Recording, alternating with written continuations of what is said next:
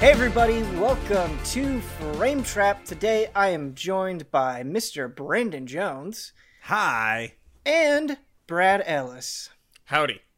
Howdy indeed. So we're almost a month and a half in to 2021. How's your year going so far? Okay, I guess. Okay. All things considered, I guess, Okay. you know? I can't complain too hard, I guess. Yeah, I got it way better than a lot of people out there, so. that's always a good perspective to have. It's going well for me. Yeah, I cannot complain. It felt somebody. I think Ben, you were on the showcase. I think somebody was like, "Well, January went by quick," and I'm like, "I don't know about quick," but it is kind of nutty thinking, especially when you wrap up Goaties, like, and then you're like, "Well, we're already 1 month into the next year as well." Mm-hmm. Right. I started thinking about Hitman 3. It's like, should I play it now?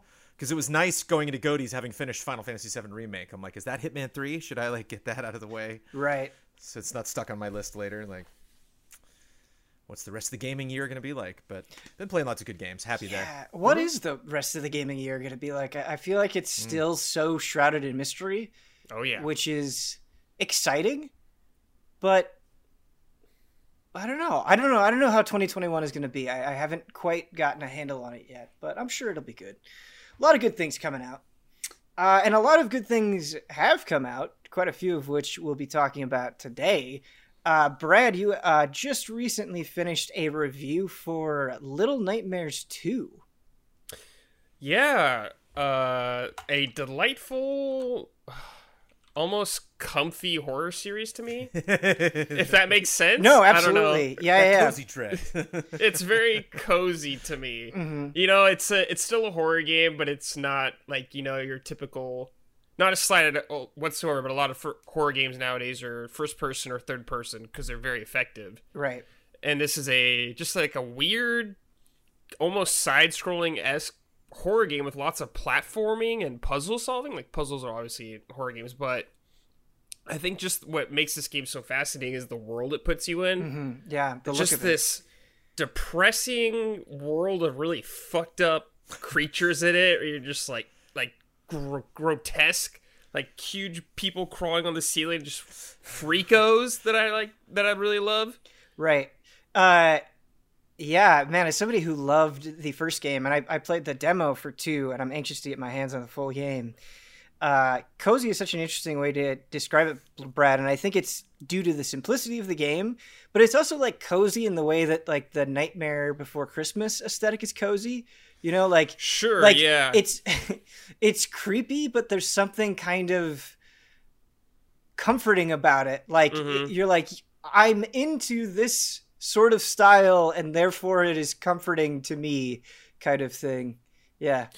Yeah, I guess. Maybe, I think one thing that's comfy about it is there's, like, nice breaks, I would say, in it. Yeah, it's not... Well, at least the first one, there are definitely a lot of moments of slowness. Yeah, of course. Yeah. But, yeah, there is, of course, ramped up moments in this, but there's nice brief nice moments of, like, rest, almost the Resident Evil save room.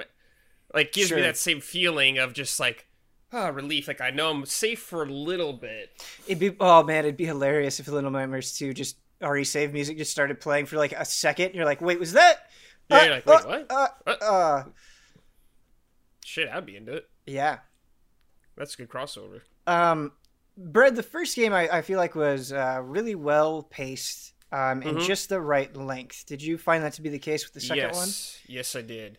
It is a little longer than the first game, but it's still relatively short. I think my first playthrough was about 6 hours, but it ended at a good time. I didn't feel like in a lot of games, you know, you're like, this is still going, this part, you know, still going here. Like, when is this going to end kind of thing. It never really felt like that. Perfect amount of puzzles, spaced out really nicely where I got, like, you know, puzzle, then encounter, then, like, something else, another puzzle. And, of course, it helps having platforming in there, too, to help break it all up. So, yeah, I was really pleased with the length. I feel like this is going to be a good candidate for the... Gameplay one night? Gameplay to one night, yes. Yeah. Little Nightmares 1, into Little Nightmares 2, do you feel like there were meaningful changes in the sequel, or is it just kind of more of the same? I mean, it's obviously stuff is familiar. Like, the basic framework is the same, you know?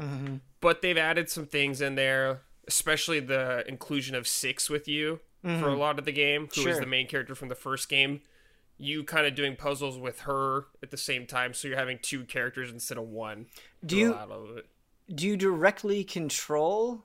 No, you do not control Six whatsoever. Okay. But I wrote this in my review, that's always like a red flag in my mind a lot of times in horror games with AI. You're like, oh shit, man, I hope they don't screw up. But the game never really requires too much of them. They just help you with a few things here and there.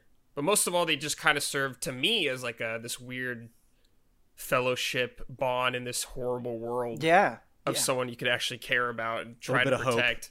Yeah. Because the character you play in this one's like a little more physical than Six from the first game. Like you can pick stuff up like a hammer and smack guys and stuff like that. So it adds this nice kind of you're looking out for this character almost. Nice element of that. That's interesting. Like the hammer that you're using, is it the size of the small character or is it much bigger? It's bigger. Okay. It's like a bigger hammer. Yeah. Okay. Is that pretty easy to wield? It feels like how it should. Like it's much bigger than you. You could swing it, but you have to be careful. Like if you swing this thing and miss, like it's over. You're dead. Okay. I guess as a result of that, did you find that there was a lot of trial and error, or did you have a pretty smooth time? With these, going through it? Like I'd smack a guy, then a guy would come out I wasn't ready for, or something like that. So I was like, okay, I gotta be ready for these kind of things. But nothing like frustrating. I'm like, oh, this is bullshit or something. Trying to draw from my memories of the first game, I don't think there were any moments where I was like outright like, oh, like that kind of scared. But there's just a lot of like, oh, that's kind of messed up. Yeah, Little Nightmares is very much an unsettling game instead of relying on like atmosphere. Yeah. Instead of jump scares. Mm-hmm. Like, I don't know. I don't think there's really any. Like, I didn't get scared about from anything, but maybe some people would. Sure. But yeah. Did you feel like things progressively got more messed up as the game went on, just aesthetically? Yeah. Okay. Like, yeah. I mean, it's all kind of messed up, like everything, but stuff definitely gets like crazier as you get near the end. Mm-hmm.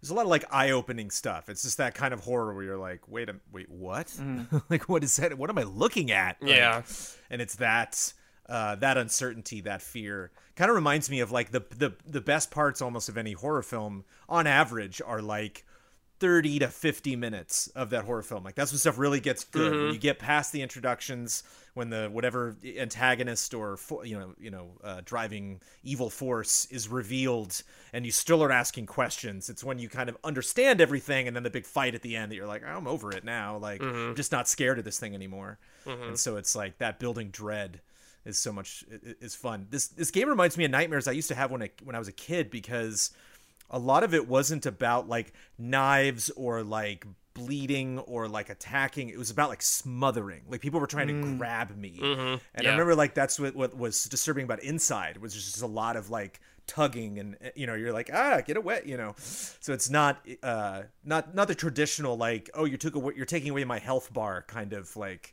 fear that develops in gaming. It's just this like, just grabbed once, stay away from me. Like, man, you are so tiny. It's why I love playing horror games with my wife, and my poor wife like hates horror more than anything, but that's why it makes it so good. Where like, because she hates being chased, and like multiple times we'll be playing a game like Resident Evil or something, and something will jump out, right? And she will. It's like a horror movie scream, and like the scream is just so loud that I get scared, not from what happened on the screen, but just right from by me. From her scream. And it's great. It adds a lot. I was playing an open world game one time, and Amanda screamed when like a horse showed up. I like called my horse, and the horse just came into frame, and she was like, "Ah!" Are you all right? Yeah. Like, were you primed for that or something? But it's that's always a treasure when you've there's so much more scared than you could possibly be, and you're like, oh, that was great. That was not even a character just said a line of dialogue. That's all that happened, but thanks, I needed that. I try to explain, like, you're the perfect person to play horror games with, because you get scared every time they want you to get scared. Like everything works on you, and that's why it's so much fun. Yeah. But going back to Little Nightmares 2, I can't speak to this game too much, but I always thought the first game deserved a little bit more attention than it got. And there was a lot of people that rallied behind Limbo and Inside, as they should. Those games are great too. But I always thought that like more people would enjoy Little Nightmares if they just checked it out. And I wonder. Yeah.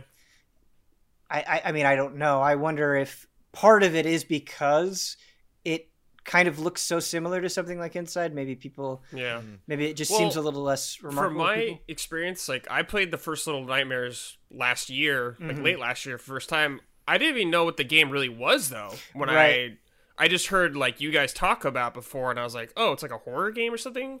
I didn't even know. Like I saw the cover, I was like, I don't know what the hell this game even is, and I booted it up. And I was like, oh, yeah, Brett, that's a good point because it is kind of a hard game, I think, to explain in words in like a super succinct bullet point way. Like you're just like, yeah, it has a really distinct sort of like claymation look that's grotesque. And there's puzzles and there's platforming and like I feel like trying to nail this down with words. It's not something where somebody's like, oh, okay, I get it now. I'm in. I think you do have to kind of experience I think it having on a visual really helps Yeah. getting that across.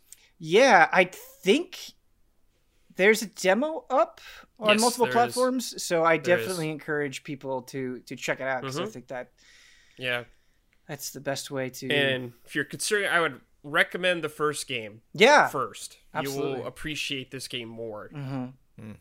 And something that we always, bang on about is having shorter games, and so grateful for this. Yeah.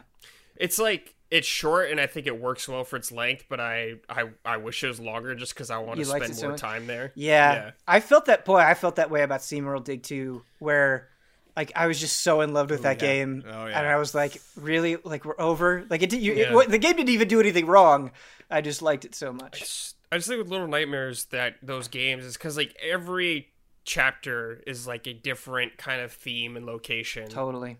Like one of them's like a school in this game, and I'm just like, man, I just want to see where other weird places you'll take me to here. Yeah. Speaking of going to weird places.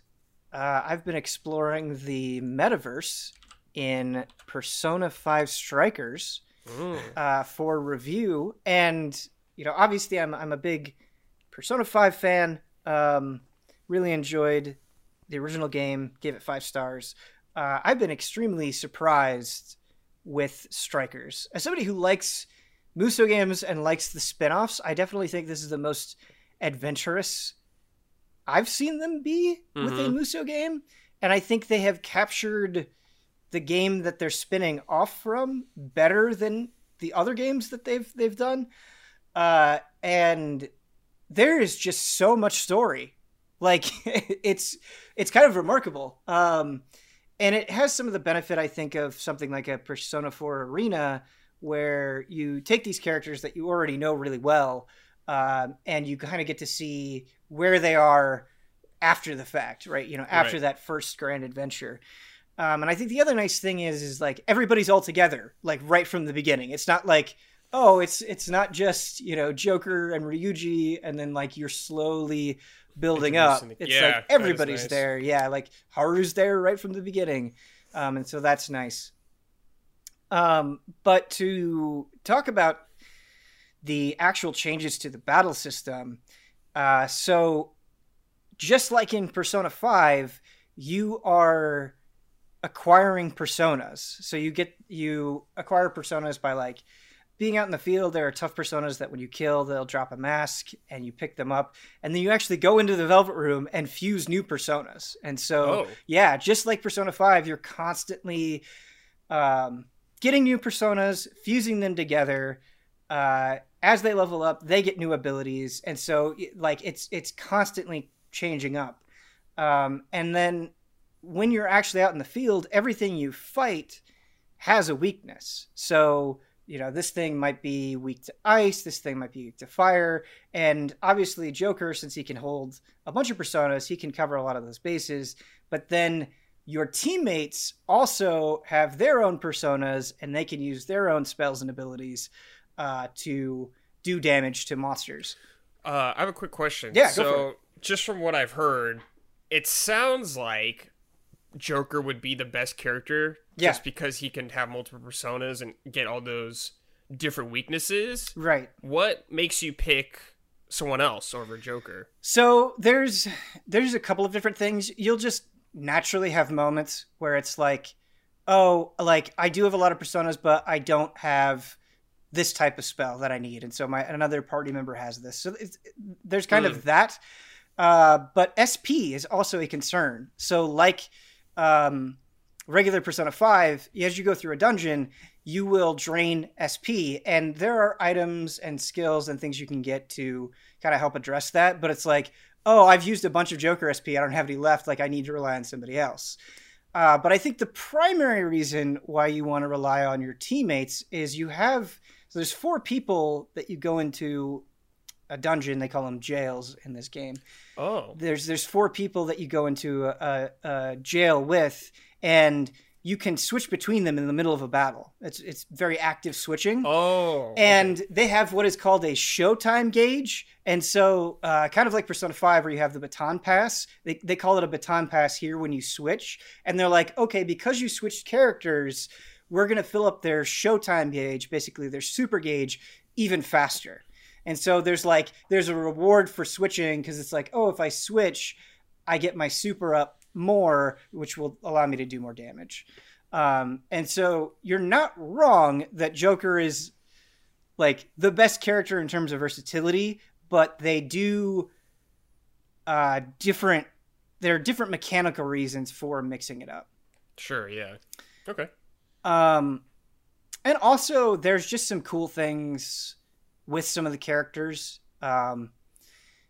Like the new character, for example, uses yo-yos, or one of the new characters, I guess you should say, uses yo-yos. And she, like, if you time it right when the yo-yos come back, you'll get like a buff, which is nice. And so there are just little things like that where, you know, because you're fighting so much, it's kind of nice to just switch it up and get somebody who has different moves, right? Different combos, that sort of thing. Right, yeah. And I really like it. And I'm actually extremely invested in the story. I don't think it's as good as Persona 5.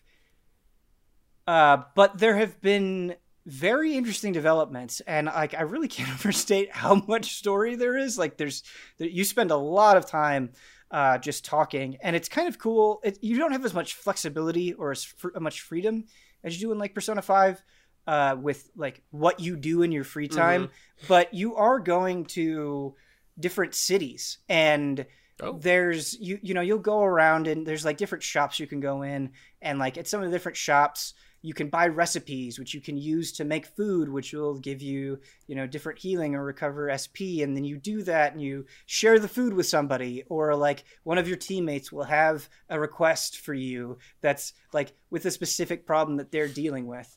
And they just do a really good job of like, if you're somebody, I don't think this game is for people.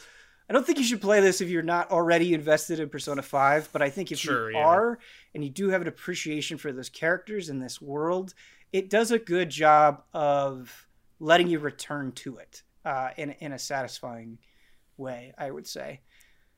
Do you think that's a knock against the game? Can you recall any Musou crossover games you've played before that you were like, it doesn't matter if you're a Zelda fan or a Fire Emblem fan, like you'd enjoy this. You don't need any prep. I don't know. I guess Hyrule Warriors. That's an interesting question, because I think you could probably make cases both for and against, but like even Age of Calamity, I think greatly benefits by you being already familiar with kind of the characters that you're playing as. I think because this is set after Persona 5, like it's especially true in this case. But do I think it is a knock against the game? I don't know. Not really. 'Cause like, I guess, and it'd be interesting, I guess, to hear from the audience. I guess like if you weren't interested, like why would you play this anyway? Right. Yeah, fair.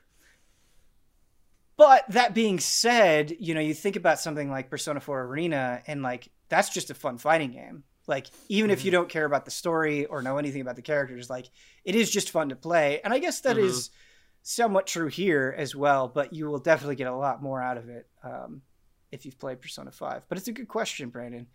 I will say, so early on, I was like, holy shit, like, this is so awesome.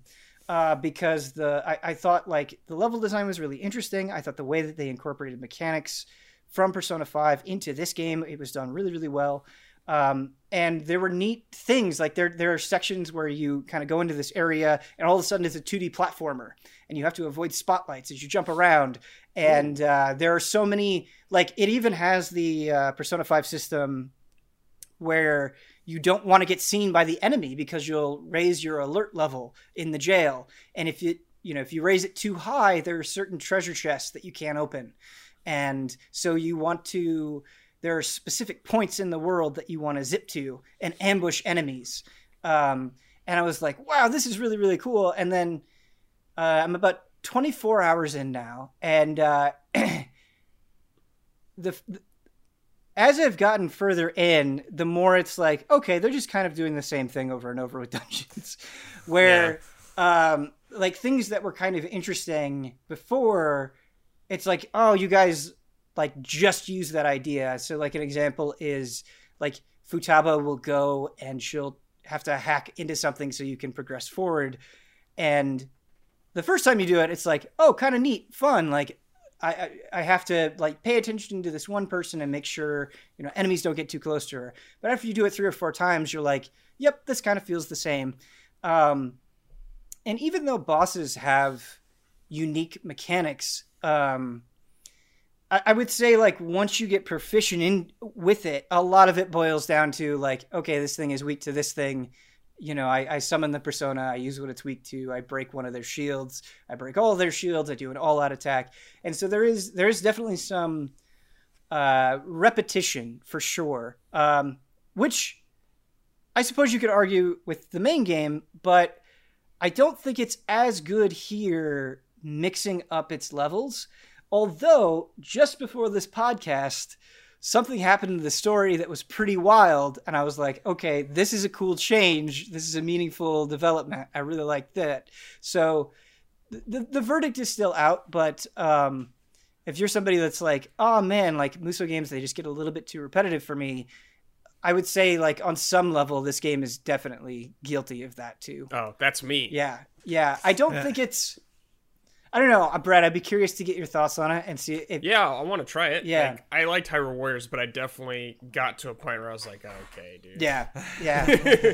Okay. Yeah, it's so weird because it's like, you have really good ideas, like, just mix it up a little bit more. And I think that also is exemplified in the requests that you do as well, where, these are side objectives, and they're worth doing because it's like...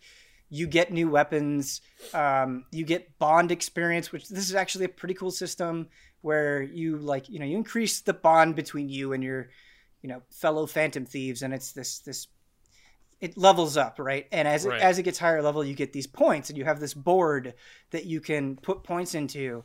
And the decisions that you make there are actually pretty interesting, where like you could do things like give yourself more health and SP and raise the power of physical attacks and magical attacks and all that stuff. But then there are other things where it's like, if you're not investing in them, you won't get access to those things. So like lockpicking is an example where it's like, okay, if I don't invest in lockpicking, I may run into a treasure chest during a dungeon that I just can't open up. And so you have to kind of be thinking about those things as well, and where you're investing your points and how valuable those points are. Or like, you won't be able to cook certain types of food if you don't invest in cooking. And so all those decisions, I think are pretty interesting. Maybe not absolutely amazing, but they give you a little something to think about. Yeah. I mean, I still hit a wall repetitiveness or repetitive in these games, but I think Musou games have just gotten far more interesting to me over time because they've incorporated systems from the games they're basing them off so well. Yeah. Like, it sounds like to me, based off this, like, they get Persona 5, they know Definitely all this stuff from Persona 5, so yeah, that definitely helps me get intrigued. yeah. I am really impressed with how well they've carried over a lot of those Persona elements. I think the repetition is also just, again, down to the length as well, right? Like, I'm 24 hours in and I still feel like I have a pretty solid chunk left. And so, yeah, it's a lengthy endeavor for sure. Well, I mean, I'm also somebody that is like, I got to do all the requests. You're doing everything. Yeah, sure. Got to do all that stuff. But it's been fun. I think if you are interested in Persona, I feel fairly confident in recommending this. Again, I don't think it's like,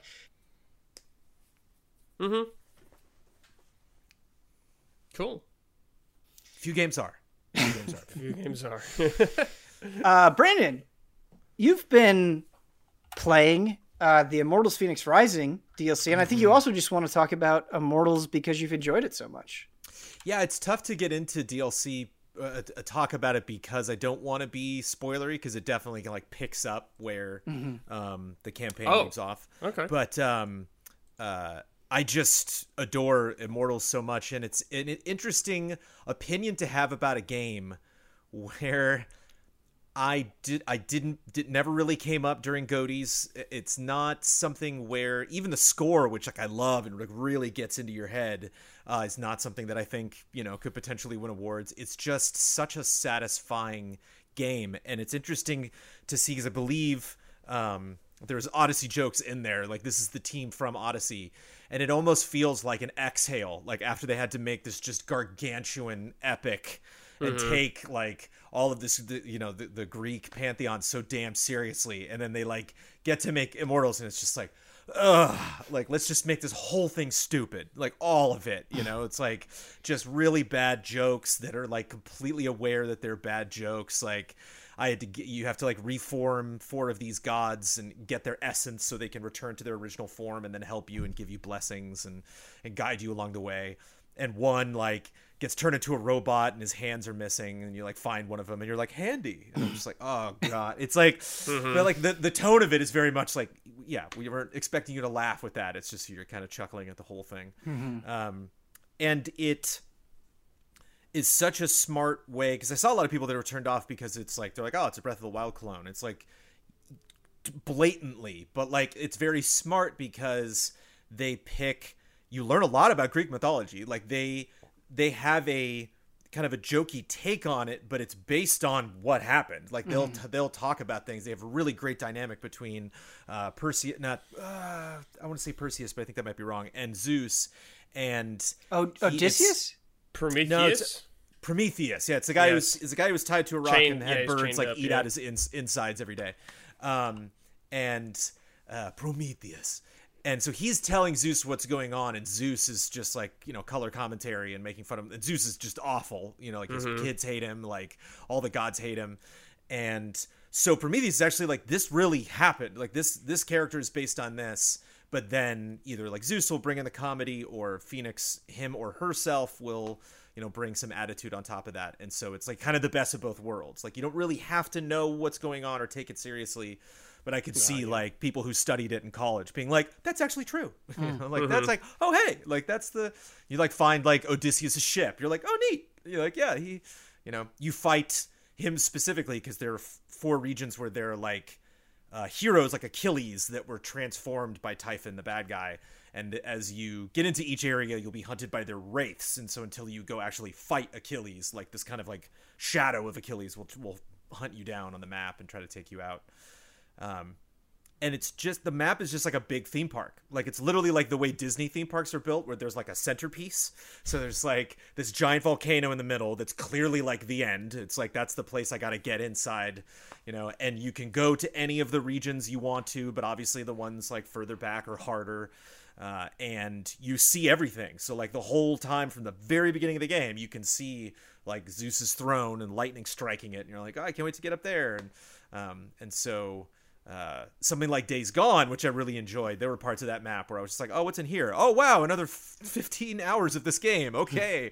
Whereas like the size of Immortals is just staring at you the whole time. It's a very accessible game. You travel so fast. Like, they took all of the fun traversal elements of Breath of the Wild and just sped everything up. And I really enjoyed it. And it was just I don't know. It was kind of it's kind of like sugary cereal. You know, it's like, this isn't good for me. And like, if we were handing out cereal awards, like, I might not give it to Lucky Charms, but like, I'm gonna eat 3 bowls of this. Like, it's just it was just a very fun game, and especially with just like all the like after Valhalla and just Watch Dogs Legion and just a lot of like kind of bloated heavy system kind of games. It was just neat being like, go get stuff, bring it back to this Hall of Gods, level up, head right back out again, and just go get more stuff. I checked out the demo on Stadia, just kind of it was one to check out Immortals just for a little bit and to like see how Stadia was, and it ran beautifully for me, and I was really in love with the style of the game, like just how vibrant it was, and I really appreciated kind of the overall aesthetic. And I do feel like this game is definitely suffering from like, oh, it's a Breath of the Wild clone, which is true. But at the same time, it's like, yeah, like, I'm down for more Breath of the Wild. Like, that's a good thing to take inspiration from. It's gonna be a long while before we get to. So right. Like that's. I don't think that's like this inherently terrible thing. And although it doesn't sound like, because Brad has talked about it on Frame Trap before, it doesn't sound like it's blown either of you away. Both of you coming on here and being like, yeah, it's a fun game. Definitely has merit to it. Yeah.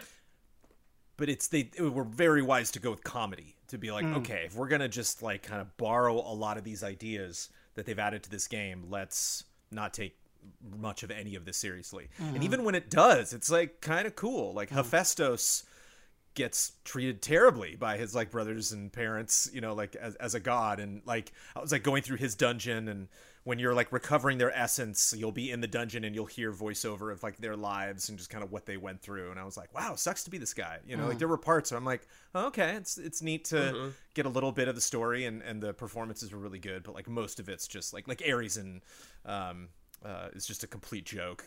Like a lot of them are just like super goofballs. And one thing that attracted me very early on is it has a really interesting season pass. Like there's a lot of crazy DLC. Like some look like themed by like worlds that have nothing to do with Greek mythology. One has like a very like Eastern kind of vibe. Looks almost like Chinese mythology, lots of dragons and fireworks and stuff. And so I'm curious to get into that stuff later. And so I just saw a lot of people that were like, yeah, I'm not really interested in Immortals, but like, whoa, this DLC is, and it's so tough to quantify that, before you decide to give Ubisoft that much money. You'd be like, like $40 for a bunch of question mark. Who knows how long this stuff is going to be? And going into the DLC, it's called A New God, and it's mostly trial based. So Immortals has what they call vaults that are essentially the shrines from Breath of the Wild. And one thing that Damiani brought up, I almost 100% agree with Damiani's review. A lot of the points that he brought up, I'm totally in line with. And one thing that was a bummer that like a lot of these ideas from Breath of the Wild were really great and were really smart to borrow.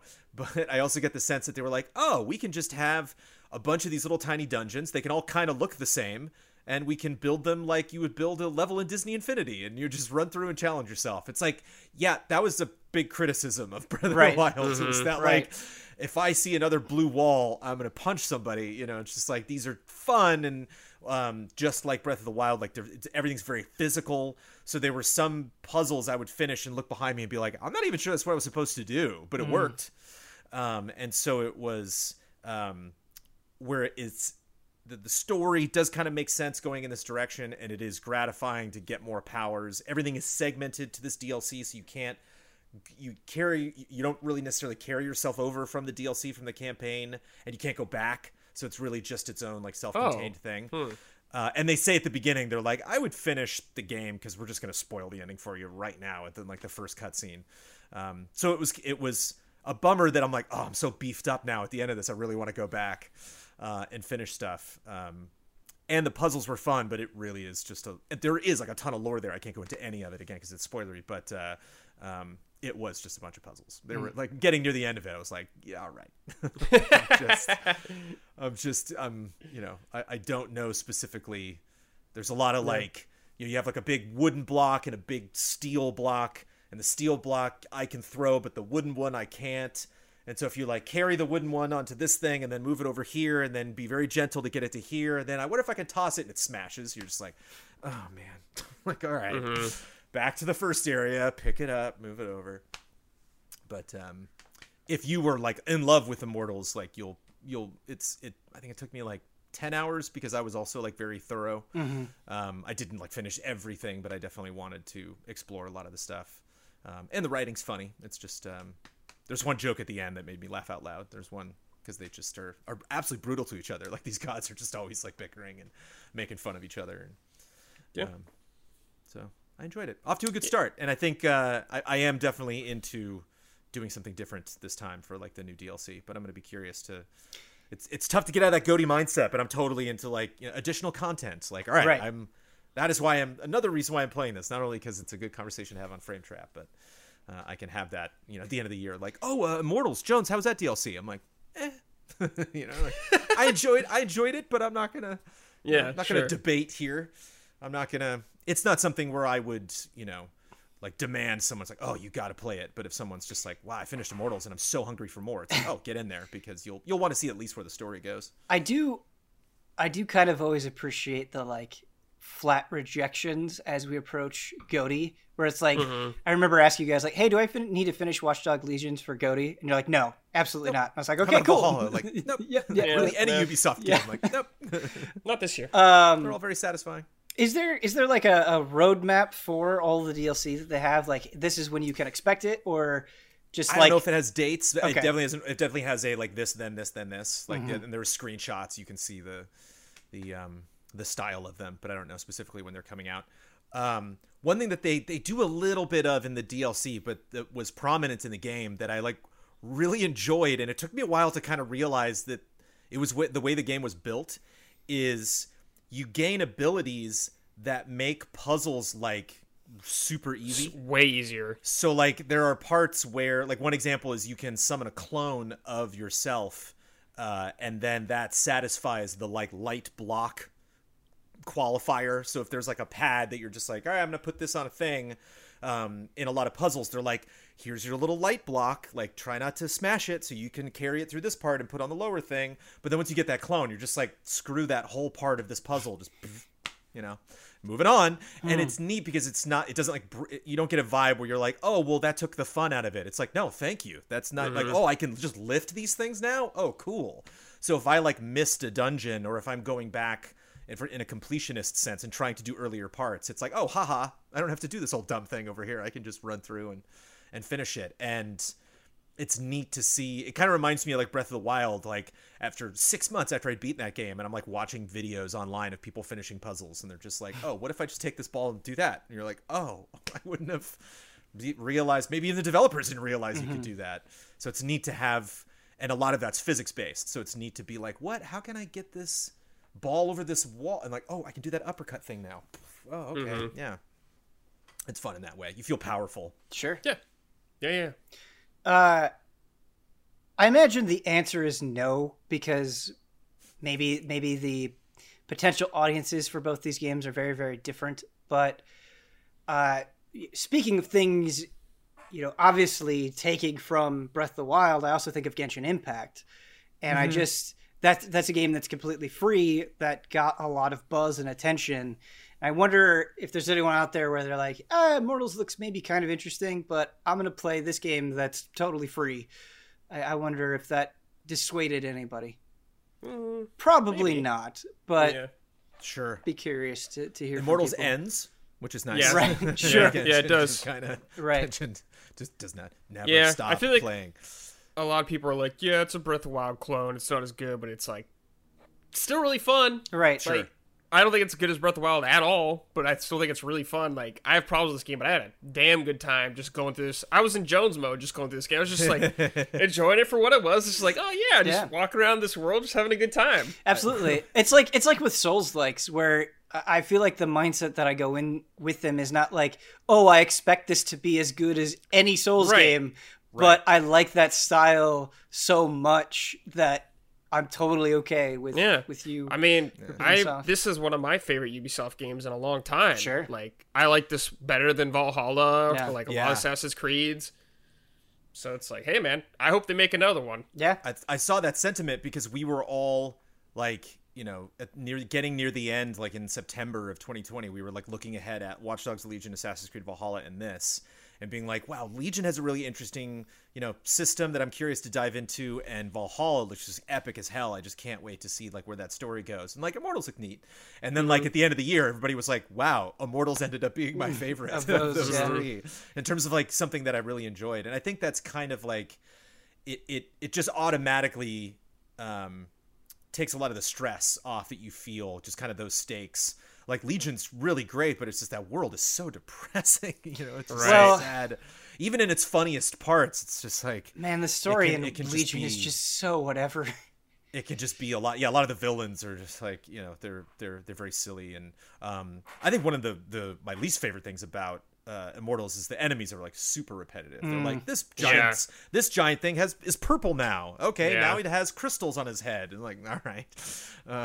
But it moving around in Immortals is so intuitive and so fast. And it was funny going from Tsushima, where I would just like call my horse and be like, yes, horse, and like ride it somewhere, and then like get off the horse very gently and like, you stay here while I go into this village. And then I'm like playing Immortals, and I'm literally like jumping off a cliff and just dropping like Yoshi, just like, my horse, whee, like, who cares? I'm just summoning this thing. It's not, like I'm just sprinting through this game everywhere, like no matter what I'm doing. It's like I saw some video where some guy was talking about like how he lives in Animal Crossing, and he's just running to he's like running to get his cup of coffee, and then running to get the mail, and then because you're just so used to traveling to that world really quickly. And that was me in Immortals. Times. Well, it's that part of the show where we are going to shout out some lovely patrons. But before we do that, I want to give one of you two a chance to shout out something that isn't video game related. But the way that I would do it is I would just say somebody normally, but I think I'm going to have you guys earn it this time. We're going to play a little bit of a game, quick game. Whichever one of you can accurately guess right now what is the top seller on Steam. Valheim or whatever, I want to guess. I'll give it to you right out of the gate. Valheim is the name of it. Called. That's fair. It's number one right now. It's number one. Go Valheim. Top seller on Steam. Getting a lot of buzz. Ian, Don, and Huber are actually going to be streaming it on Monday. I saw some of like the house construction. I'm like, that's my jam. It does seem like a Brandon Brandonheim. That was just a slip of the tongue there, but now it's canon. Yeah. But Brad, I'm going to give it to you. So yeah, shout out anything that you want, man. Shout out to heavy music. Yes! Heavy metal. Oh! Heavy hardcore, all that good stuff. The Ben Pander here, yeah. I like thought about this like one CD I remember from like 2001, and I re-listened to it. And I was like, oh damn, this is sick. And I've just been kind of re-listening to it the past couple of days, so it's just been on my mind. I'm just like, man, I miss a lot of heavy music. I've been out of the loop for too long. Is there any like particular band or CD that you want to shout out? The band that kind of started this is this band called Darkest Hour. Okay. They're still around, but the CD I think is the one I was listening to is from like 2000. So I was just like, I don't think I know. Real boomer style, real far back. I don't think I know Darkest Hour. It's funny, Brad, because like there's obviously like certain music that I'm extremely nostalgic for, and like some of it you revisit and you're like, yeah, this is just as good as it's always been. And then some of it you go back to and you're like, it's not as good. For sure. It's not as good as it was when I was younger. Whatever the trends were at the time and stuff like that. Yeah, and you're just like, oh, yeah. Okay. But hell yeah, shout out to heavy music. I love that. This section of the show is brought to you by some wonderful shout out tier patrons. at the end, I'm going to have us give one big shout out. I thought, since I was talking about Persona 5 Strikers today, that it might be fun if you did your shout out in a Persona style. And what I love about that is open to interpretation. Whatever you think that means, I don't know. So think about that as I'm reading off these lovely names. Shout out to El Thanis, Greg the Dark Knight Kettering, Caleb Togi Crawford, Nick, Stephen Thomason, and Dougie B. Shout out! Shout out! Shout out! I'll take it. Brad, you've been digging into a game that I've been curious about for a long time, but never really played. Started it once and was completely overwhelmed, and that is Terraria. Yeah, I'm still overwhelmed in this game. I am a passenger on this wild ride of. I'm playing this game with Kristen right now. She is the guide. She knows what's going on. I'm just there to dig holes and kill stuff right now. Okay. But it's been a good time. It's like a very basic way I would describe it is 2D Minecraft with a much larger emphasis on combat. So pretty much from what I remember, the game starts, you're just in this world, you pick your map size and all that. Got to build shelter, baby, right away. Yeah. Or you're going to get attacked at night, so you build shelter, and NPCs start coming. You start building more stuff. You can buy shops. You start building, like, forges and, like, benches. And basically the goal is to work towards certain bosses. Now, there's a whole lot of prerequisites to summon a bunch of the bosses, but, like, one of them was just in a dungeon, this crazy, like, skeleton thing we found in a dungeon. One, we had to, like, get a certain NPC to fight. And there's, like, multiple difficulties, I guess, but, like, we're not even on hard mode yet, because we're just really exploring. But it's, like, you start real basic. You got, like, nothing, man. You start with, like, a wood sword, stuff like that. Classic Minecraft. I've seen people style. just get, like, crazy, who are, like, flying around. They got, like, crazy-ass wings. I'm like, what the hell's happening? Like, this feels like it feels like Age of Empires or something going up from the civilizations. Yeah. And, like, their technology. It like gets to like almost shmup levels. It almost looks like Gradius at some point. It does. Okay. Yeah. You're just like my feet never touch the ground. I'm literally just like From where you start to where it ends up is like night and day. It's out of control. Brandon, I didn't realize you had any familiarity with Terraria. I had it was funny. I shared this on the podcast this week, but my two godsons, I love checking in with them and what games they're playing. And they brought by the iPad and it was like, look at this crazy game. And I'm like, wow, is this some like shooter or something? What is this? You're like a little dragon or something? Like, cool. And then like I talked to their dad and I was like, what is that they're playing? He's like, oh, it's Terraria. I'm like, wait, what? And like went back. I'm like, oh, it totally is. You're just you have so much armor on. I couldn't even tell. Because the guy with the pickaxe is just very iconic, and just seeing like the green hills, it's like, all right, it's like when you see like Green Zone from Sonic, you're like, all right, I know what that is. Whereas like they were so deep into caves, it's like this looks like R-Type. This is just crazy. Yeah, it's crazy. So I bounced off real hard just because I played so much Minecraft that when I just kind of dipped my toe in the deep end when I first started to play Terraria, I was like, okay, I don't know if is this really something I want to commit to as much as I should to really get the most out of it. But I haven't played a lot playing of with Minecraft. a partner is I'd never even thought you can play with like a bunch of people. That's great. Like you can have like your own server and just people very hop cool. in. You can progress through the game on your own time. Like you don't have to be all in there at the same time. Brad, forgive me if any of my questions are dumb regarding this game. I'm just please. far out of my element with it. I didn't have like any idea what this game was before I started playing it. But like when you're taking on, so you said that there's a greater emphasis on combat and there are these bosses.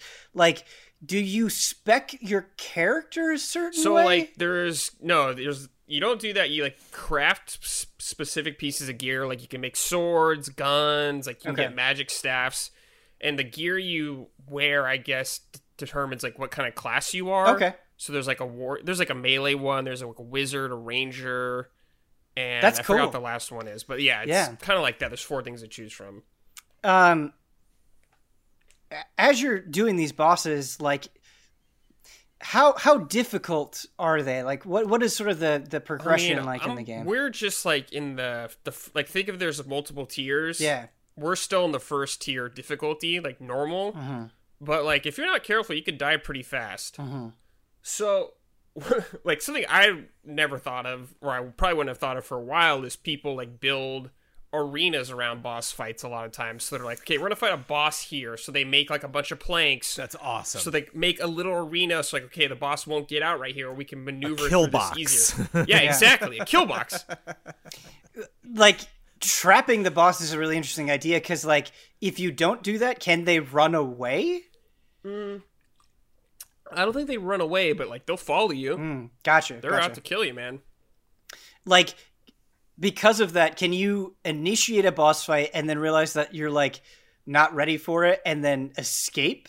I think I've never gotten to the point where that I've either killed it or I've died. Okay, right. Gotcha. So I'm not quite sure, but you probably can run away a little bit. What is the punishment for death? I think you can set that yourself. Oh, interesting. So I think Okay. I think the default thing is like you just lose all your money, so you'd have to like go back to where your body was to get your money back. But I'm pretty sure you can do like permadeath, Okay. stuff like that. I'm not sure if it changes on the harder difficulties either, but that's where it's at for me right now. Is there like any incentive for bumping up the difficulty in terms of like what you get from bosses? Yeah. So the whole point of the game, I think, is to fight this boss, like Moon Lord or something like that. But to get to him, you have to go through the harder stages. Moon Lord is so good. So you could finish normal. So when we finish normal, we'll go to like a harder stage. Everything will get harder. There'll be new bosses, but we'll get better gear or better loot to make better gear. Is there any sort of story tying these elements together? No, not really. Okay.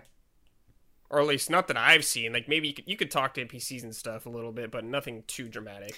In terms of like building and sort of like customizing your own shelter and that sort of thing, like how intuitive have you found that to be? Pretty, like, building's pretty easy. Okay. You know, like, I haven't really had trouble building something. If I want to build something, I can usually do it pretty easily. But I think what helps with Terraria is there's like a lot of like furniture you can get for your place. Yeah. You can get like paintings and put it on walls. You can kind of decorate it your own style. Cool. With this being strictly 2D, do you prefer that as opposed to like kind of a more sprawling 3D environment like Minecraft? I don't know. Excuse me. Because I like have barely any experience in Minecraft. I've played maybe 30 minutes of that game in my life, so I don't know. Okay. Like, so I can't tell you, but I've been enjoying this for what it is. Yeah. I'm just kind of a sucker for sprites, and so Terraria has that going for it. I think it looks really good. Yeah.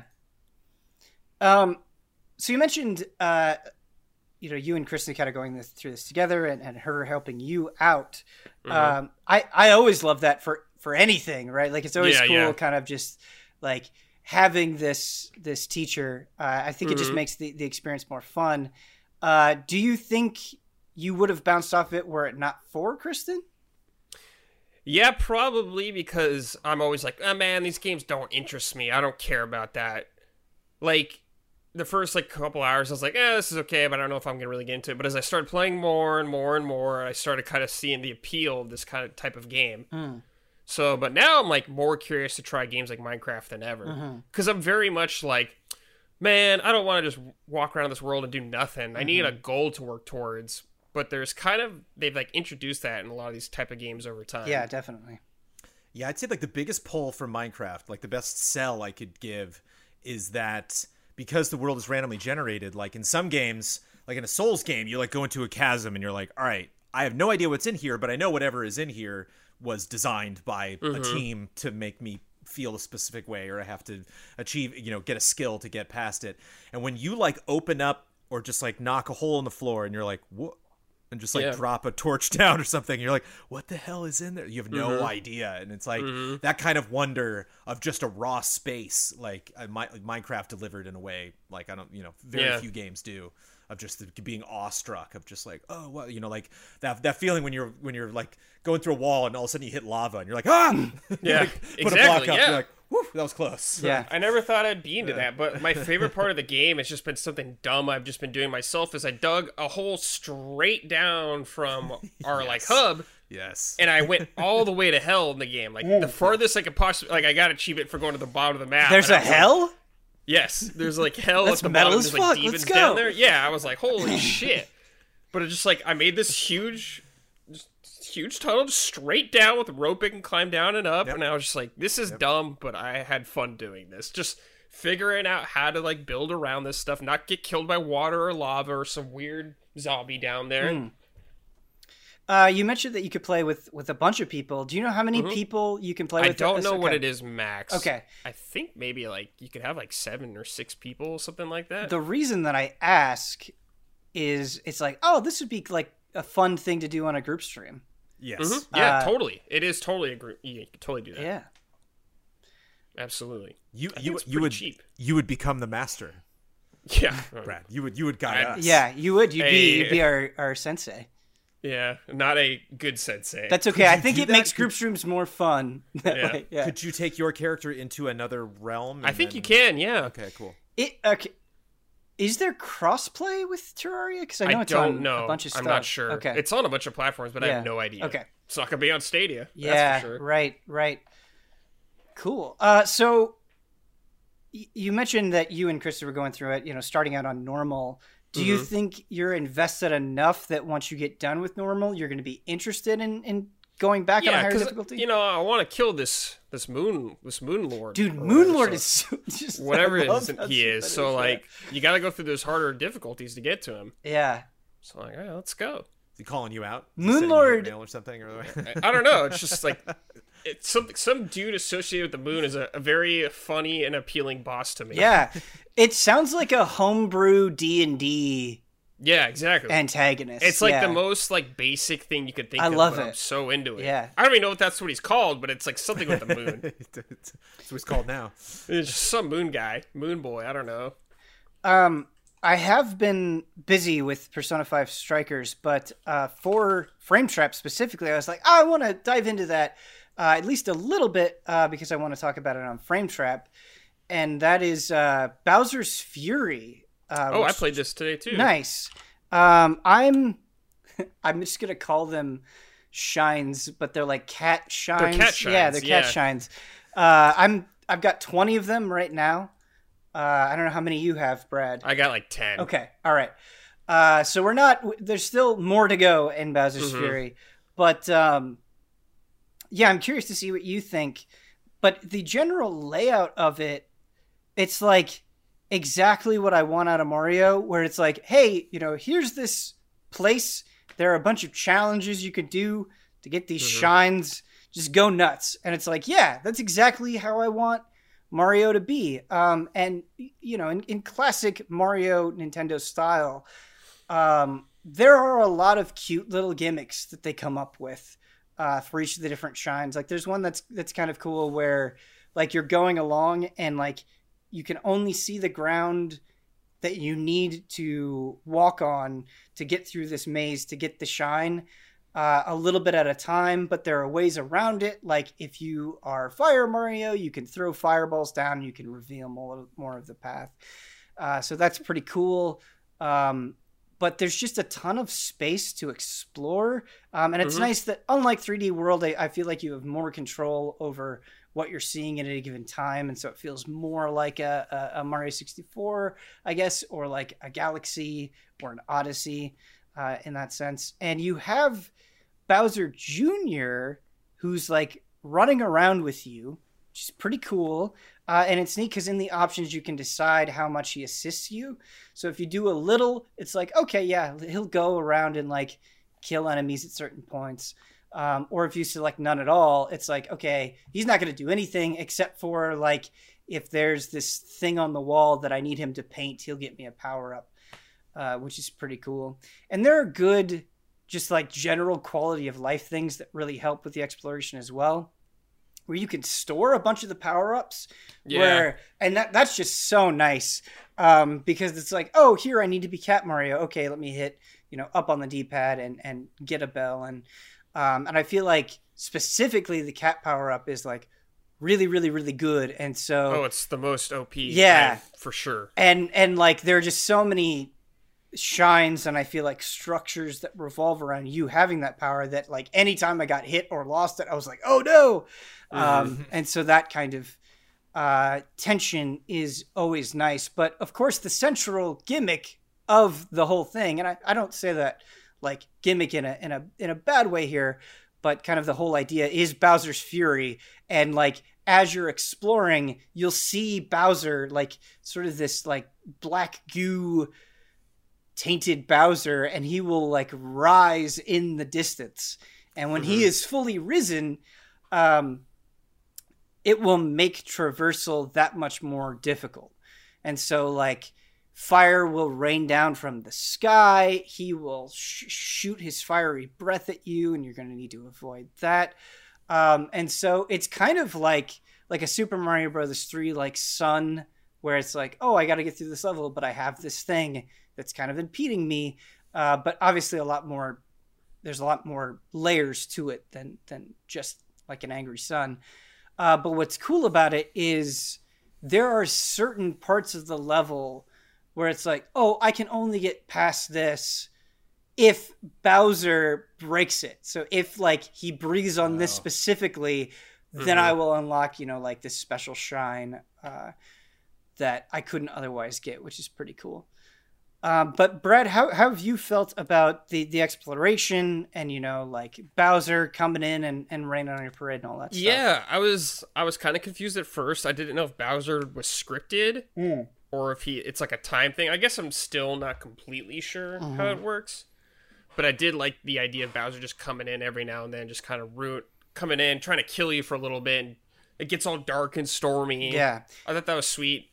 I kind of worry about the idea of like needing Bowser to destroy certain things, but like maybe if I get to somewhere, I don't want to just sit there for 2 minutes, 5 minutes, just waiting for him to show up, Yeah, I'm not all the way through it, but so far, like I get what you mean, where it's like, oh, okay, like I want to get this, but I need Bowser to be here, because for the most part, at least, it seems, based on my understanding, that it is timing based, where just like after enough time has elapsed, Bowser will come up and, it'll get all stormy and the like. But I feel like I have a good bit of freedom with where I go and what I choose. And like as you get further in, it seems like you have even more choice. Get like that guy you could ride in the water. It's like your boat, essentially. Yeah, Plessy, I believe, is the name. Yeah. And there are shines built around that. And riding Plessy around is pretty fun. Yeah. Plus, like, pretty easy to access. Like pretty much anytime you're near water, it's like, oh, Plessy is right there. Yep. And the map expands over time as well. And so you'll get more choice that way, where it's like, oh, okay, like I can go back and like clean up the areas, get all the shines in the areas that I've already been doing. Or I can, go on to see new islands and that sort of thing. I've only done like the first area, I guess, essentially, but I've enjoyed it so far. It feels like almost like a Odyssey DLC or something. Yeah, totally. So, yeah, I think it's good. I want to play through the rest of it. My biggest gripe that I would say... Oh, and I should mention that you can play this with... another person. Yeah, and they can be Bowser Jr. for you. I haven't messed around at all with that. But my biggest gripe so far is like... So after you collect a certain amount of shines... you can become basically like Super Saiyan Mario. Super Saiyan, yeah. And you have a battle with Bowser, and like you're supposed to get into these confrontations with Bowser, and like the first time you do it, it's like, oh, this is like a pretty fun boss fight. But like now, having done it multiple times, I'm just like, okay, this is kind of getting old. Like, it changes, and you get more layers added to the fights as they progress, but there is still a kind of sameness as you do it multiple times, and you're like, this isn't as exciting as it initially was. Yeah. The only thing I'm worried about is it being too frequent in between. So I'm like, you fight one, then maybe like 30 minutes later or 45 minutes later, you do the same thing again. Yeah, it's kind of like that. And again, it's not like exactly the same, but it's certainly similar. There's little changes, but it's like, you think of Mario 64, a lot of those fights are the same, pretty much the same with Bowser, but it's like, you got to do a lot usually if you're just playing normally to get to that stage. Right. Yeah, and I feel like unlike say like a Mario 64 or something, which you get good enough at it and you can go very, very quickly. Yeah. But unlike that, this is definitely meant to be a smaller experience, and so I Mm-hmm. do feel like those encounters naturally, as a result, happen more frequently. But I am having a really good time with it. As kind of its own little thing, I think it's pretty fun.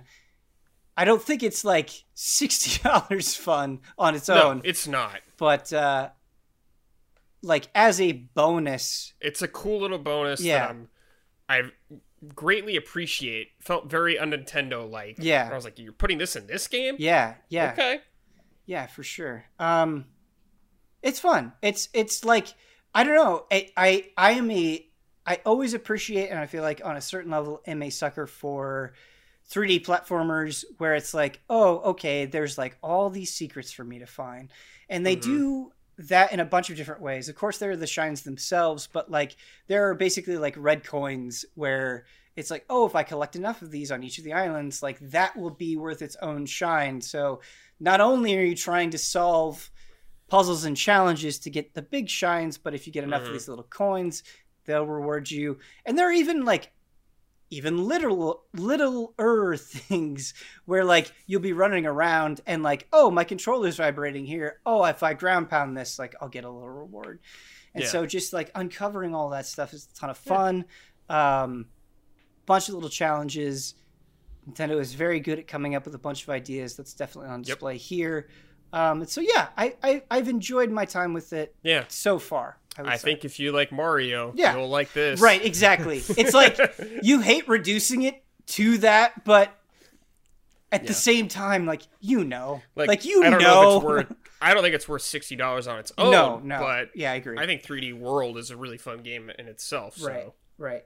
Yep, I totally agree. And you can jump straight to this. It's like in the immediately. menu or something. Yep. Yeah, okay, cool. You boot up like 3D like, World pick- plus Bowser's Fury, and it's like literally a screen where it's like, do you want this one or this one? Because I haven't messed around with 3D World on the Switch at all yet, but because I wanted to go right into Bowser's Fury, and it was nice that they let me do that. Because I don't think I want to play through all of 3D World again right now, but I do want to check out Bowser's Fury. So that was fun. Brandon, I think you are bringing like one of the most interesting things to Frame Trap that we've had maybe ever, but at least in a good while, and that is Sesame Street. The timestamp for that, this is Sesame Street. Yes. I feel bad because you want your child to explore the world and find things that they are interested in, but like their entertainment needs to start somewhere. Like you need to they're not gonna like just sit there with a controller going through Apple TV and like they're not gonna find something on their own. And so we were like, oh, Sesame Street is probably like just a safe thing to put on. And one thing that's a bummer is this used to be public television. Everybody used to have access to Sesame Street, and now Sesame Street is behind that HBO paywall. But the bonus is you have like all of Sesame Street, from what I can tell, like just the entire life of Sesame Street. And so it was interesting to go back to like the end of the 70s and start it like from the beginning and be like, man, I'm not even sure I've seen some of these episodes. And I'm bringing Sesame Street to Frame Trap not just because I feel like I have to watch this because of my son, or I've been absorbing so much of it, so I might as well talk about it. Right. The show rules. The show is legitimately amazing for several reasons. One thing, just from a raw, children's television, from a quality level, it's I think especially in the 21st century, our culture and media has become much more aware of how to create something that will satisfy multiple people from multiple walks of life. And that's something that we're still trying to get better at, that we're still learning about people who are not necessarily represented as much as others in media.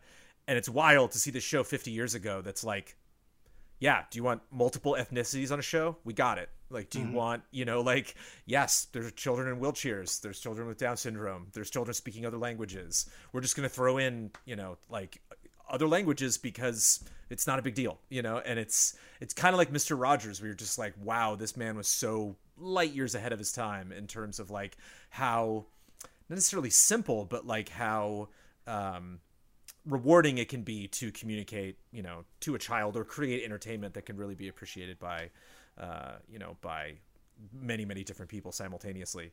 And so it's really cool seeing very simple things demonstrated. One of my favorites was just forgot how much I loved Big Bird. You know, I'm so big on the Muppets now, and it's just like going back to the show and being like, oh, it is all of it. And Bert and Ernie are great, you know, and like Grover's great, but it's just like, wow, I was in love with Big Bird. I forgot like how fascinating a puppet that this is. This guy's like one arm up over his head, one hand to the side.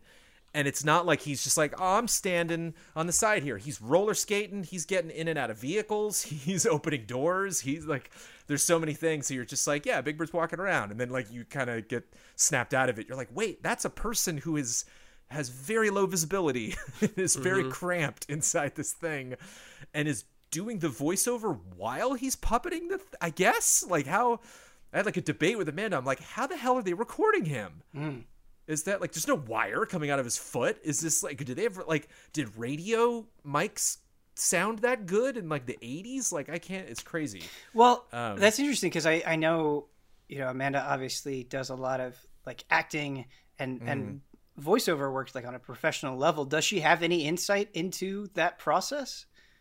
I mean, again, a lot of the work that she does is either in our booth or in a booth, you know, in a recording studio. And so again, just like the hoops that these you know, puppeteers had to jump through. It's interesting seeing kind of like the barriers set up in like a way. When I was a kid, I was just like, oh, this is the way Sesame Street looks now. And like watching it now, I'm like, oh, I see what they did like to block that, because they're like, that's where Frank Oz is, you know, like trying to make it work. Or even when they're just, like Big Bird just went to camp. And so it's like, we can't build a forest, you know, like, so we have to kind of get creative about like, I'm just going to hide here behind this rock. Just put this plant over here, and then I'm just gonna pretend like, or you know, like they take the bus there, and it's like, okay, that's not a real bus. Like the bus they're driving in the action shots, that's like the real bus, but the bus that was sitting on Sesame Street is clearly some wooden thing that they just like can slap together. Aren't they doing a Muppets Disney Plus show? Isn't that like upcoming? Muppets is coming to so Sesame Street is on HBO Max. The Muppet Show is coming to Disney Plus in like a week, less than a week. Okay, we got to get you and Amanda like a role on that show.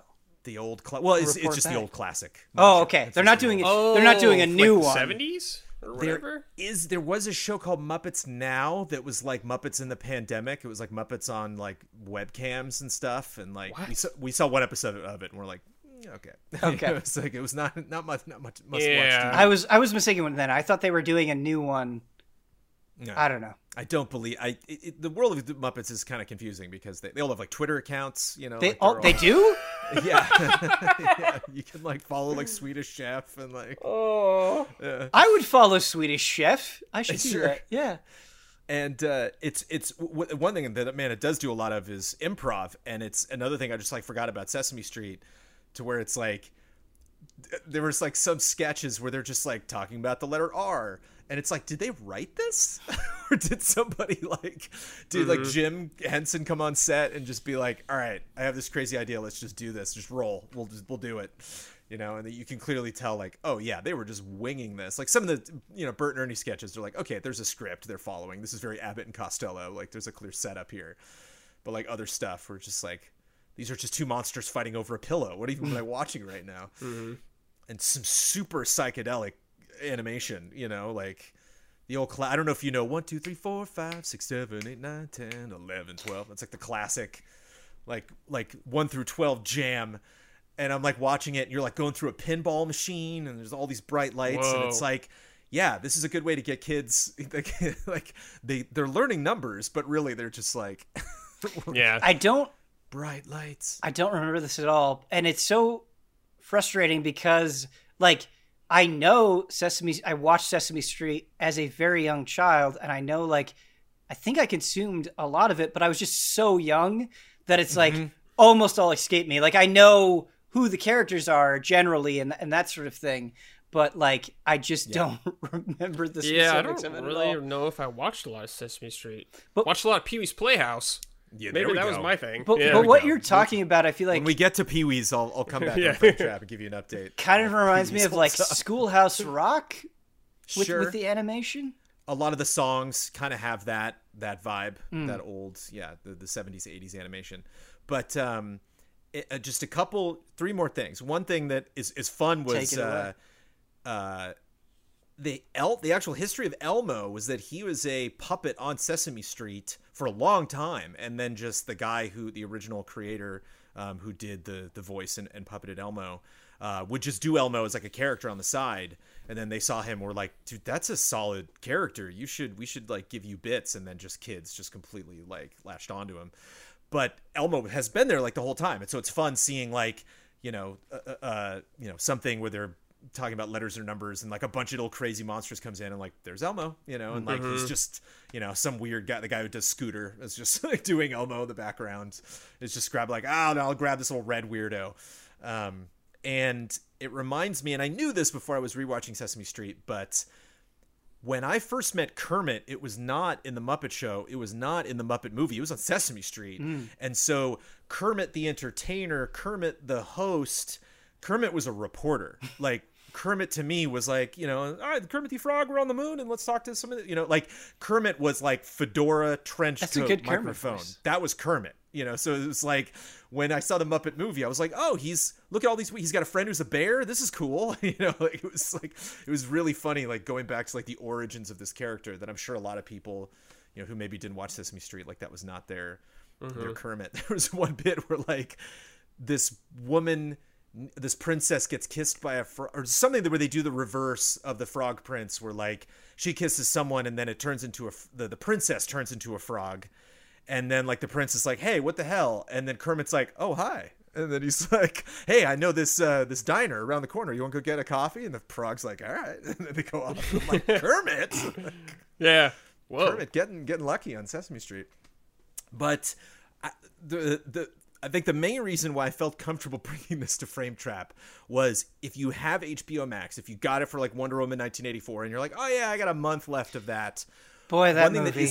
One thing that is satisfying about the way Sesame Street is set up is the guest star episodes are 10 out of 10, and they're all named that. So if you want to just go find R2-D2 and C-3PO, or James Earl Jones is in one episode. I do want to see that, yes. He hangs out with Mr. Hooper for a little bit. There's an Adora episode with Mr. Rogers where like Big Bird is going to have a race with Snuffleupagus. And like, I forgot that Snuffleupagus like wasn't real. Like he's real now, but like originally was not real for a really long time. So like all the other humans on Sesame Street were like fed up with Snuffleupagus. They were like, okay, Big Bird, yeah, your elephant friend. Brendan, I hate to break this to you, but none of them are real. None of them are real. Real in your heart. Yeah. But so like Mr. Rogers is just there, and Big Bird's like, hey, can you help me? I'm gonna race my elephant friend. Can you help me like score the race or time it? And Mr. Rogers is like, yeah, sure. And so it's like, but that episode is called Mr. Rogers Visits Sesame Street. So if you want to just go through the episodes and like find one, it's not, you don't have to like dig for that stuff. And so it's fun to see these little cameo episodes every now and then. So like those are legitimately fun if you just want to jump in, and much like it's fun to find old episodes that you've taped of like old movies from the 80s, and then you like revisit some Folgers commercial and you're like, oh right. Yeah. It's kind of fun seeing, getting a little dose of Sesame Street, just kind of seeing what the world was like. They had some film shoot at the zoo that, boy, they got a lot of mileage out of. There's just like a little musical break that's like, and here's a monkey. Okay, that was 60 seconds. Anyway, moving on. They're like, and here's a kangaroo. Like, sick. Random question, but just you mentioning Mr. Rogers made me think about it. Did either of you see the Mr. Rogers movie that came out not that long ago with Tom Hanks was playing Mr. Rogers? I've not yet. There's a really good documentary about him that I did see. That's called like something like whatever the song is, something in the neighborhood. I can't remember. But Wonderful Day. A Beautiful Day in the Neighborhood, I think it's called. Yeah. Which is like as if you didn't have love for that man. Just like, oh my goodness, he was he was very groundbreaking and just completely unafraid to just, you know, deal with. And Sesame Street was as well. Like when Mr. Hooper died, they were just like, Mr. Hooper died. We're not gonna like, he didn't, you know, drive to some farm upstate. We're gonna just tackle that head on, you know. Yeah, and like, shit got real. That was like the Sesame Challenger. Street. That was like very eye opening. I remember as a kid being like, wait, what do you mean he died? Like, he's not coming back, but we love him and we'll remember him and he'll always be a part of Sesame Street. You were talking about like Kermit and him being a reporter to you, and that just made me realize like there's so many characters where like depending on who you talk to, the way that they shape them in their mind is probably different depending on, you know, their age and stuff. And like, man, like Mario has to be that for so many people. Like, like of course we appreciate it. We have an appreciation for so many different eras of Mario because we've been through it. But like, because of who you are, like when you think of Mario, the first thing that comes to your mind probably has to be different. And like, I was thinking about Zelda is good for that too, where like, when I think about Zelda and like Link, I think my brain probably immediately goes to like Ocarina of Time because that was the very first Zelda I've played. And yeah, I'm just curious like what that is like for you guys, if there's a Mario or Zelda that you kind of like immediately jump to based on past experience. It's so weird for me because I associate different types or different eras of Zelda and Mario to like a mood a lot of the time. And it just depends how I'm feeling. Like, if I'm feeling super nostalgic, I always think of Zelda 1. And specifically, like, where I was in my life playing Zelda 1 when I was, like, 2 or whatever, you know, something like that. But, yeah, like, a lot of times, like, I think about Breath of the Wild now just because it's the most recent one. Yeah. It's crazy to think of somebody, like, a kid out there with the Switch, the Breath of the Wild's like their intro to Zelda. Yeah. You know, to like, what would they think of some of these older games, especially like if they played Link's Awakening later and they were like, what is this? Yeah. And like, well, yeah, this is Zelda. This is kind of what the whole thing's based on. But Actually, it's crazy Link's for me in Awakening the might have 80s, been the first Zelda game that I played. Sorry. Like, you know, like when I think about all those characters, you know, like Captain N, you know, that old Mario cartoon. Like, I didn't really get into the Crazy Zelda cartoon. Did you see the Beavis version? Have you seen that? No. So somebody tweeted, somebody took Beavis and Butthead voiceover and put it in the Zelda show. And so That's it's like, awesome. I do so want like, to see this. It's Zelda's natural voice from the show, but the King of Hyrule is Butthead and Link is Beavis. Excellent. And it fits just perfectly. Because he's very inventive, so there's just a lot of him like getting ready to like ascend, like swing into like, you know, Zelda's like tower, and he's like, okay, here we go, this is gonna be cool. It's amazing. It's really good. But and likewise the art from the books, you know, just that classic, you know, cartoony take on Link, like that all kind of fits into my vision of it. Such an old man thing to say, but like kids today are missing out by not getting instruction manuals. Like, I know so many of them. They it's true that they don't probably give a shit, but some of those men running straight into the game itself. Yeah. You know, it's like you can get information so easily nowadays. You know, just instantly. Yeah, but like tutorials, my ass. And it's the like art and you needed them back in the day a lot of times. I just. Yeah, just like seeing character art is just cool. It's you just the don't best. get that anymore. How else are you gonna know their blood type? I know, right? Their height. Brandon, how long is a typical episode of Sesame Street? Is it your standard like 20 minutes? 20? Yeah, it's just 20, 30. And it's like there's like a story. Kinda. There's like a beginning and end, but like we don't. You know, I'll be watching in the morning with Milo, and there'll be some weird cartoon where it's just like, hey, I'm an alligator, and these are my kids, and I'm a king, and I'm gonna hand it down to one of them, and I gave it to this one, and Milo's just like done with his bottle. He's like, all right, I'm done with this. He'll get off the couch. I'm like, all right, we're done. You know, and then like, next day we'll pick up from that point, and he's not like, wait a minute, Big Bird's doing what? And it's like they all just kind of bleed into each other. Sure. So I would love for you, Brandon, to do a super expensive Sesame Street timeline. and take it Paid extremely. for, like, really dig it. $30,000 Well, graphics. That's the other thing too, is they travel a lot. They go to like Hawaii at one point, you know, and they don't, like, it's not faked, like they're in Hawaii, you know, and so they it's neat for them to go on trips. And again, it's just a very worldly show. It's just it's a show in a lot of ways that leads by example, and so it's just nice. I feel comforted knowing that, like, it's not like, as much as I love Pee-wee, you know, I could just see him like seeing Jambi and being like, what the hell, you know. I think there's still a lot of unusual things, but just not a lot of stuff you got to worry about in terms of, like, does it hold up? Is this, you know, like, you know, with again, just our society and how everything is changing, you know, so fast in terms of, like, us realizing things we didn't realize before. People having voices, you know, that are much louder than what they had, especially in the 70s and 80s. Yeah. It's really satisfying to go back to Sesame Street and being like, oh, they already had this shit figured out, you know, like, they're good. Brandon, you talking about Sesame Street is very cozy, but I think it's time to get a little uncozy with this Hotake. Not as cozy as Little Nightmares, but, you know, cozy. It's cozy to me, damn it. Hey, I mean, I think in a weird way, Resident Evil's cozy. I think Yeah, Silent it is. Hill is cozy. Sometimes that's a weird thing to say. That doesn't really make sense. But for this Hotake, I tried not to overlap with the podcast too much if I can help it. And I don't think, kind of poking around on Slack, I don't think you guys really talked about this too much. And so I thought, hey, this is kind of interesting. And this involves Ubisoft in an earnings call saying that they're going to kind of lean into, I guess, free-to-play games a little bit more.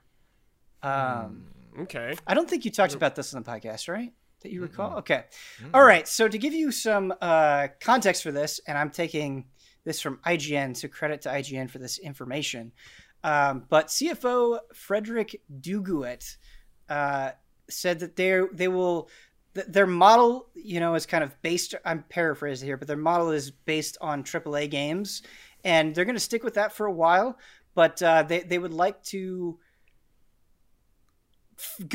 lean more heavily on new premium and free-to-play experiences, and then the AAA premium and free-to-play experiences will all, like, feed on each other through complementary gameplay and business models.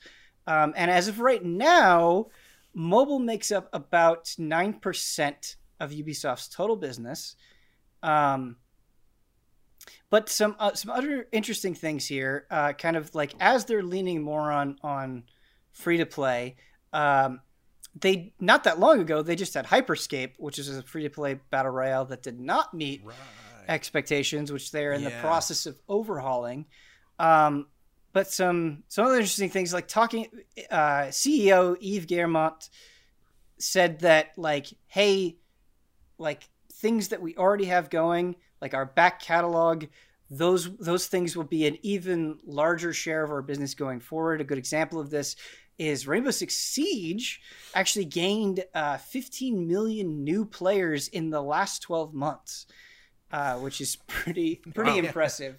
Man, after all that time. But that's awesome. I just think it is interesting, you know, thinking about Ubisoft. I think a lot of people, of course, think of things like Assassin's Creed and Far Cry and Rainbow Six and things that have been very well established sort of within their repertoire. And so them talking about, like, hey, you know, we want to focus more on free to play. We want to focus more on sort of like recurring things that will get us money on a recurring basis. That sort of style is interesting to think about the future and kind of speculating, like, what form will that take? What direction do you think Ubisoft is going to go here? One interesting thing is that they're kind of doing that in Immortals a little bit. So there are, like, dailies that you can do. There's a daily quest, a weekly quest, and a monthly quest, I think. And it's funny because, like, Amanda's playing it on Switch right now, and, like, that's, like, her main thing. Like, every day she's like, oh, gotta do my dailies. And I'm like, oh yeah, that's just a cosmetic thing. Like, if you want to level up, you know, like, don't get stuck on doing those things. But she just loves, like, she loves the open world nature of it and just going out and, like, exploring stuff and not necessarily, like, getting through the story or, you know, finishing the dungeons and stuff. And you know, Valhalla was so long, and it wasn't just a question of like, I don't want to play this game anymore. It's like, I don't think it would have sold less had there been, like, Huber and I, when we did the spoiler mode, like, it's funny, he even mentioned, he was like, there could have been 2 less chapters, I think.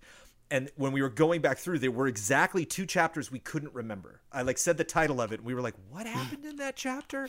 And so it was like, literally, it was exactly 2 chapters that were just like superfluous to us. It was like, yeah, it didn't really add anything to the campaign. And so there is a part of me, granted, you know, like I'm a sucker for free to play stuff, but like if that means that they'll maybe sample some fun ideas and have them be more accessible, if there was like a way you could play Immortals and like not get into the story or maybe not do the dungeon stuff, but just kind of run around the world, and you could do that for free. And then if you're thinking, this is really fun, okay, I actually want to get into the game. And then if the game would be, you know, $40 instead of 60 or something, like there could be, they make such interesting worlds. It would be fun, you know, if there was kind of like less of a barrier to entry. Because like we got that way with MMOs. Like MMOs had like a real strict pricing structure, and then over time they were like, God, we just got to give this game away because we got to get people into it. And so I don't think that's necessarily a bad thing if it's easier to access, you know, the game and get interested in it before, like Genshin Impact. You know, I think if they did more stuff like that. Yes, I was thinking, I'm like, I bet they're smelling that Genshin Impact money. They're like, hey, we could do something like that. Yeah, there's a couple of interesting things to talk about here, and I think some other information that is valuable is they're working with Tencent to make an Assassin's Creed game for mobile for the Chinese market. And also, speaking of Valhalla, apparently the sales of Valhalla, like, it did extremely well, and it helped Ubisoft have their most profitable quarter ever. And so I wonder if kind of what they're talking about here is like having their cake and eating it too. Cause you know, you mentioned Immortals, Brandon, and sort of like the dailies and that sort of thing, but also like in Assassin's Creed, they already have microtransactions. It feels like in everything they do, they have some form of microtransactions. And so like they can keep doing that and then like further integrate maybe like mobile games that they're developing. And it's like, hey, like if you do a certain amount in this mobile game, we'll give you like, I don't know, bonus experience or like a piece of armor or an extra quest or something in Assassin's Creed, which is not something I would be excited about. Yeah, I mean, they already kind of do that with like their Uplay points or whatever, right. You know? Right. It carries over to that store. It's like, oh, you got Uplay points you can use to spend in game. Get this armor set or something. You mentioned Uplay and like them having their own system for that. And then there's also like Twitch integration with certain things. Yep. And it just like, maybe this is an outdated mentality, I suppose. Cause like, if it works, I guess. But like at a certain point, it's like, how many things do I need to be aware of to enjoy your game? It's like, okay. I think it's super annoying. Yeah. Dude. It's like Assassin's Creed, there's so much like it feels like outside of the game or outside of the main scenario that there is to the game. Like there's all those microtransactions you could buy, like a lot of them, and there's like you said, the Twitch thing, and there's the Uplay thing. It's just like, man, just let me like play the game, dude. And like you don't have to do that stuff obviously, but it's there, man, and it's kind of annoying.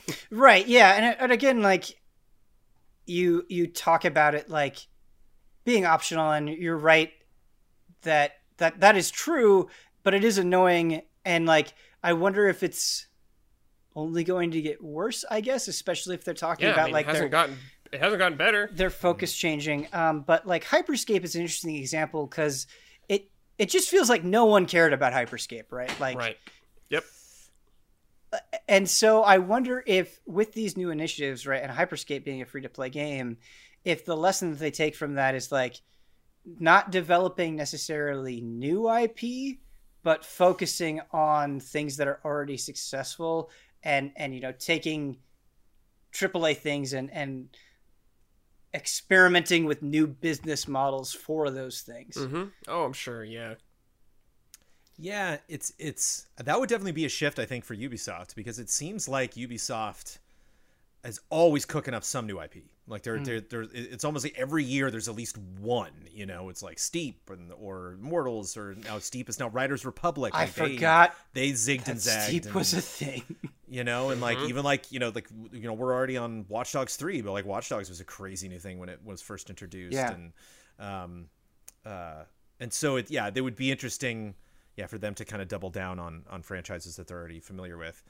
One thing that I appreciate in Immortals is like when they introduce you to those elements in the game, like Phoenix is actively like taken aback. He's like, "Wait, what?" And like Hermes is like, I'll just give you this if you give me money, I'll give you this stuff." And Phoenix is like, "That's gross."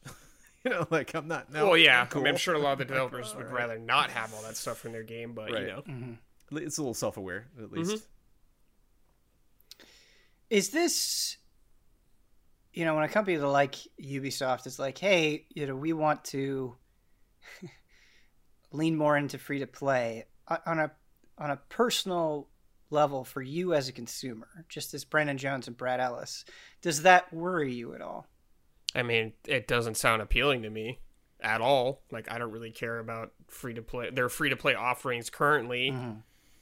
So, Brandon, I think you've enjoyed mobile and been more like consistently invested in mobile than a lot of, if not all, the other allies. Like them going more into mobile, is that something where you're like, oh, like I could dig this? I enjoyed Valhalla. If there was like a cool mobile game that tied into future Assassin's Creed, I could be into it. I think the best case scenario is, and this might be not the way that money worked out, but one fascinating stat that I just saw was that we talked about on the podcast was EA is potentially wrapping up their tenure as the sole proprietor of the Star Wars franchise, and apparently made $3 billion off of their time with Star Wars over all of their various projects, and $1 billion of that was not only from mobile, but specifically Galaxy of Heroes, this game I'm like obsessed with, and Star Wars Squadrons got free DLC, and so I'm like, I wonder if they're like, well, we made our tough money by our whales from Galaxy of Heroes, and so because we got that, let's make our either multiplayer, single player focused shooter fans on console and PC happy with some free extras in this one game. So like hopefully it kind of balances out that like all of these franchises don't have to sell their souls in order to try to make money across the board. They can recognize like, oh, we're going to kind of like with Nintendo, like when Nintendo started to have more of a mobile focus, we were all like, oh no, it's like but you can just kind of download and check out Pocket Camp, and like even just looking at it, you get a couple fun things to throw into New Horizons. So like it didn't really poison the well, I think. Like that's what I'm worried about. Our experience. So as long as they have that clear separation, but it just worries me, Ben, because like it's already in there, right? It's already in a lot of their games. There, like a few drops of poison in there. Like the whole bottle's not poured in there, but there's like a few like bloop, bloop, bloop, bloop, a few little drops in there, dude. Yeah, I don't, not to be overly cynical, I guess, but reading this stuff and seeing it with other companies, like you always get this sense that like it's like, okay, this was successful, like let's just copy that and like wring as much out of this as we possibly can, to the point where it's just like overwhelming.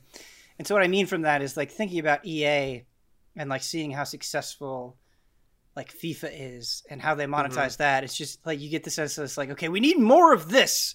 And with Ubisoft specifically, it's like, how can we turn everything into recurring money payment? And like I mentioned that like no one really cared about Hyperscape because I haven't played Hyperscape, right? But it clearly wasn't as successful as they wanted it to be. And from an outside perspective, it's just like, yeah, because you're just jumping into an overcrowded genre, like trying to make the same... Literally jumping in. Yeah, kind of like crazy money. And it just feels like a ripoff. And I think that is the thing that worries me the most is... You think about Assassin's Creed, right? And like what made it, I think such a huge hit was it was kind of built on this really cool idea of you know, this sort of like history and modern timeline being merged, and the crazy story that spun out of it, and just like the innovation in parkour and all of that stuff. And I'm not saying Assassin's Creed isn't currently doing cool things, but I just don't want everything that they're doing to feel like this desperate, money-driven race to the bottom. Yeah, like, you know, that's how these suits think. Like, we got to get in on that. We got to get in on it. It's like the reason why that's working is because like it's built on good ideas. Like, you can't just, I don't know.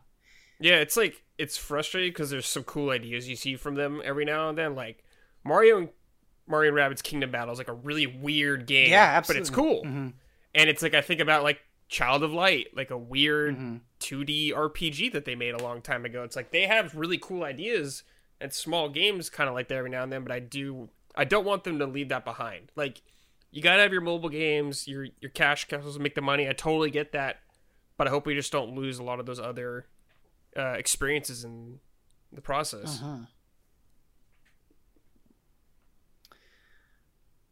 Are we ready for some emails?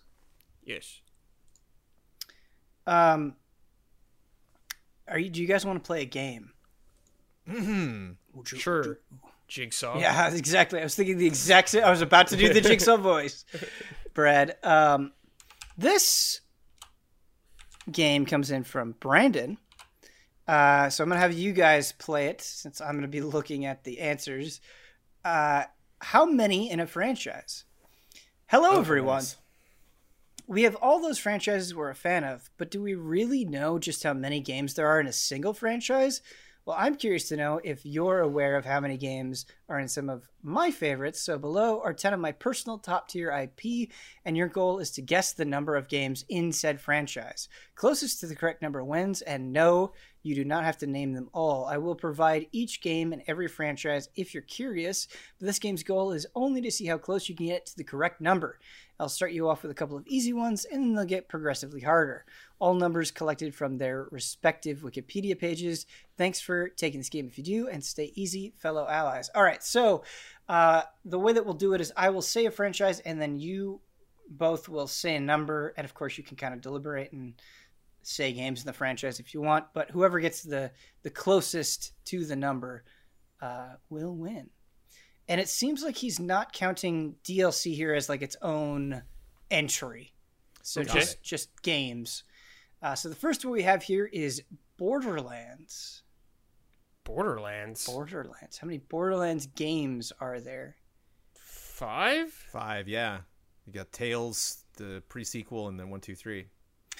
Right. Yeah, I would actually count that as correct. Because what's interesting here is he doesn't count Tales from the Borderlands. Just 1, 2, pre-sequel, and 3. But I would agree with you that Tales from the Borderlands also counts. Yeah. Okay. So I would put that in the Borderlands franchise. Yeah. Take that, Brandon. Borderlands in the title. All right. So we'll give Brandon 1, Brad 1 there. You both get a point. All right. Sly Cooper. Nice. 4? Yeah. I'm 4. Referring to you. 4 is correct. Nice. Yeah. So Brandon, I know you just kind of followed Brad's lead there. Should I give you both a point or just Brad a point? Give both a point. All right. Hey, you know what? Brad said both a point. 2 and 2. Both points. So for Sly Cooper, we have Thievius Raccoonus, Band of Thieves, Honor Among Thieves, and Thieves in Time. The Resistance, the first-person shooter franchise. How many Resistance? 5? Oh, because they're 1, 2, 3, but then I know there was like there's a PSP one game. and there's a Vita one. Vita one. What say you, Brandon? I'll go 5. Yeah. Okay, you're both correct. Brad, you are crushing this game. So we have Fall of Man 2 Retribution on PS3. Or I'm sorry, not PS3, PSP 3, and then Burning Skies on Vita. Right. All right. Getting a little bit harder. Uncharted.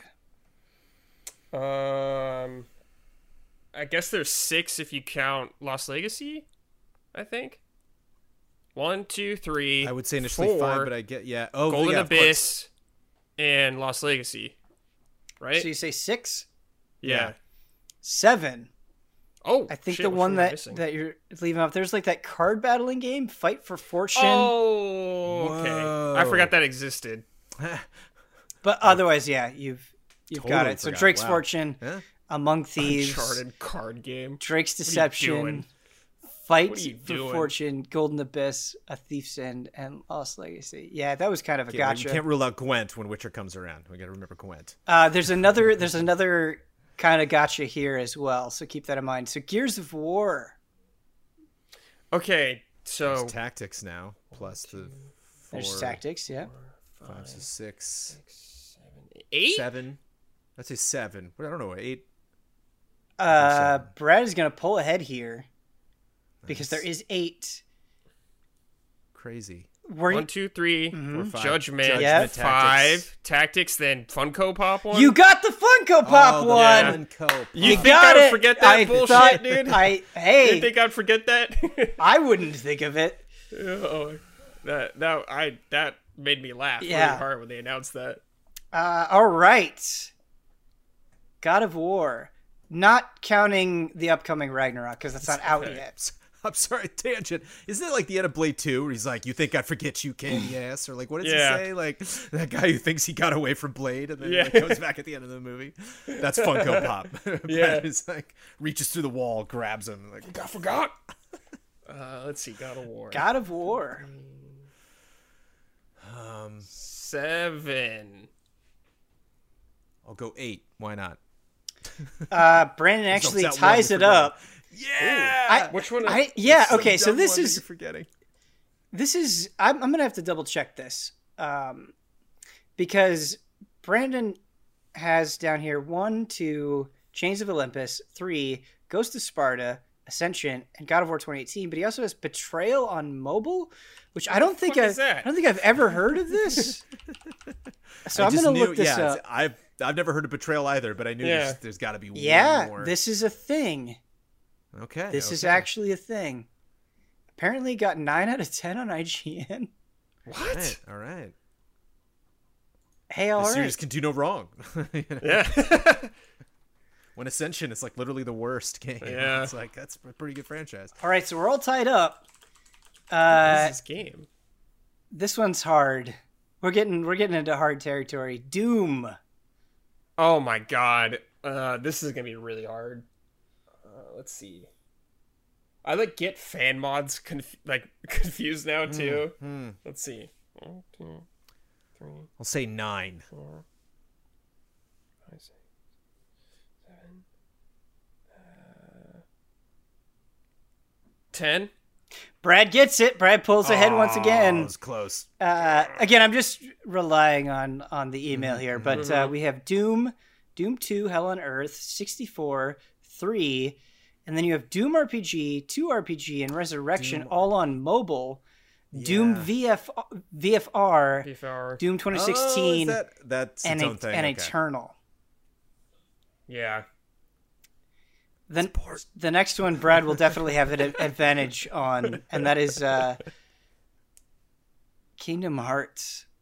How many Kingdom Hearts games? Oh my dude, there's okay. Is 1.5 its own game? Yeah, I guess we'll just This is do tricky. did they count just separate games? Okay. Just separate guess. games, yeah. I can take a stab at it. Okay, this is gonna be a tough one.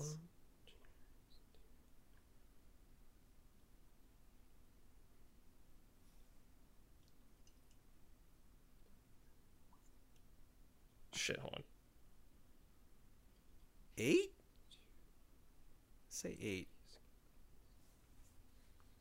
Brandon says 8.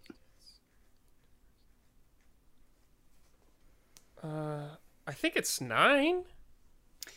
Brad is closer. So according What to am I- the email, Wow. it says 11. So we've Okay. got one. Go list Can them I? off. I just I want to surprise Brad by how many I can list. Okay. Yeah, okay. potentially. All right. Let's see. Well, 1, 2, 3. Yep. Chain of Memories. Dream Drop Distance. 358 over 2 days. I remember that one. Was that the mobile one? No, it's No, three- that was Remind? DS. That I was DS. Almost said 3DS, but yes, it's DS. It's like Remind was the one that just Remind's came out. DLC is the DLC for 3. What's the one that was just on mobile and then they released like a movie Key. of Yes. it? Key. Okay. Correct. Oh, I forgot about 2.8 completely. Yeah. Okay.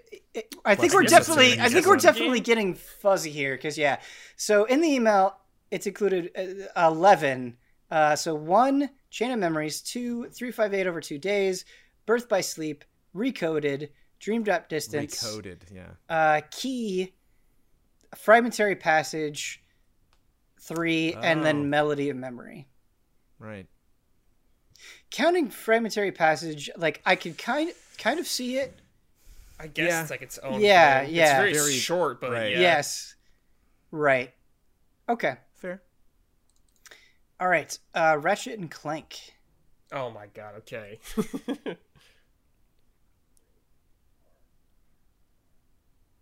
9.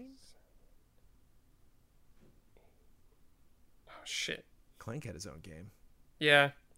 I'm gonna say 9 too. I think it might be 9. We're always too short. You're too short. 13. Whoa. So in the email we have listed 1, Going Commando, Up Your Arsenal, Deadlocked, Size Matters, Secret Agent Clank, Tools of Destruction, Quest for Booty, A Crack in Time, All for One, Full Frontal Assault, Wow, Into the Nexus, Ratchet and Clank 2016, soon to be I Rift forgot about Apart. a lot of those. Yeah. Wow. All right. Yeah, those aren't like Two obscure titles. It's like, no, I remember each and every 2 one of those. PSP games, dude. Who do you think Don't are have a God lot of of War? experience with Ratchet. Yeah. All right. The last one is by far the most difficult. Final Fantasy. Oh, I was hoping we'd get this. Just Final Fantasy games? Yeah. With Final Fantasy in the title? Yeah. Well, does like Final Fantasy Legend count? Well, for this one, there are so many that he did not include all of the entries, but oh, so they're not all listed off here. So I just have a number basically. I'll give a nice round 100. I think it's more. I think it might be like 130 actually. But holy shit! Yeah, there's so many mobile games, dude. Fuck. Yeah, I I'd think say this 60. Brad is closer to this email, but I imagine that this could be contentious depending on how you choose to classify it. So the email says 54. And this is including mainline numbered games, sequels, side games, Japan-only releases, and worldwide. So I'd have to like dig into this because I think you could contest that number pretty easily, but Brad was closer. there are like 7 or 8 Final Fantasy 7 games. Yeah. You know, so it's like 50. Right. Like, I don't Yeah. know. Like, Yeah. Tactics Advanced, 10, 10 There's 2, like, yeah. 10 3, 13, 13 2, 13 3. Like 50s? I don't know. Well, and then you have like you mentioned like 7 games, and then there's like you have the 4 Theater Rhythm 2. right? You know, like, Final Fantasy 4, like the After after years, years. yep. right? Yeah. And like, Chocobo's Dungeon. Like, do you count like the DS version of Final Fantasy IV with 3D graphics and voiceovers? So it's like, Well, then there's the that's PSP version, then there's the NES version. right? It's just like where's your cutoff SNES version? for Yeah.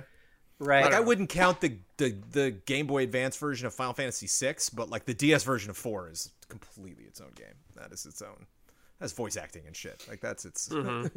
Completely different art style, yeah. I mean, Regardless, the PSP one's kind of like that, too. fun game and fun to think about. Yeah. Regardless Oh, of, yeah. of accuracy, it's fun. Yeah. Next one, also pretty enjoyable, coming in from Wesley, and this is fishing in video games. Oh.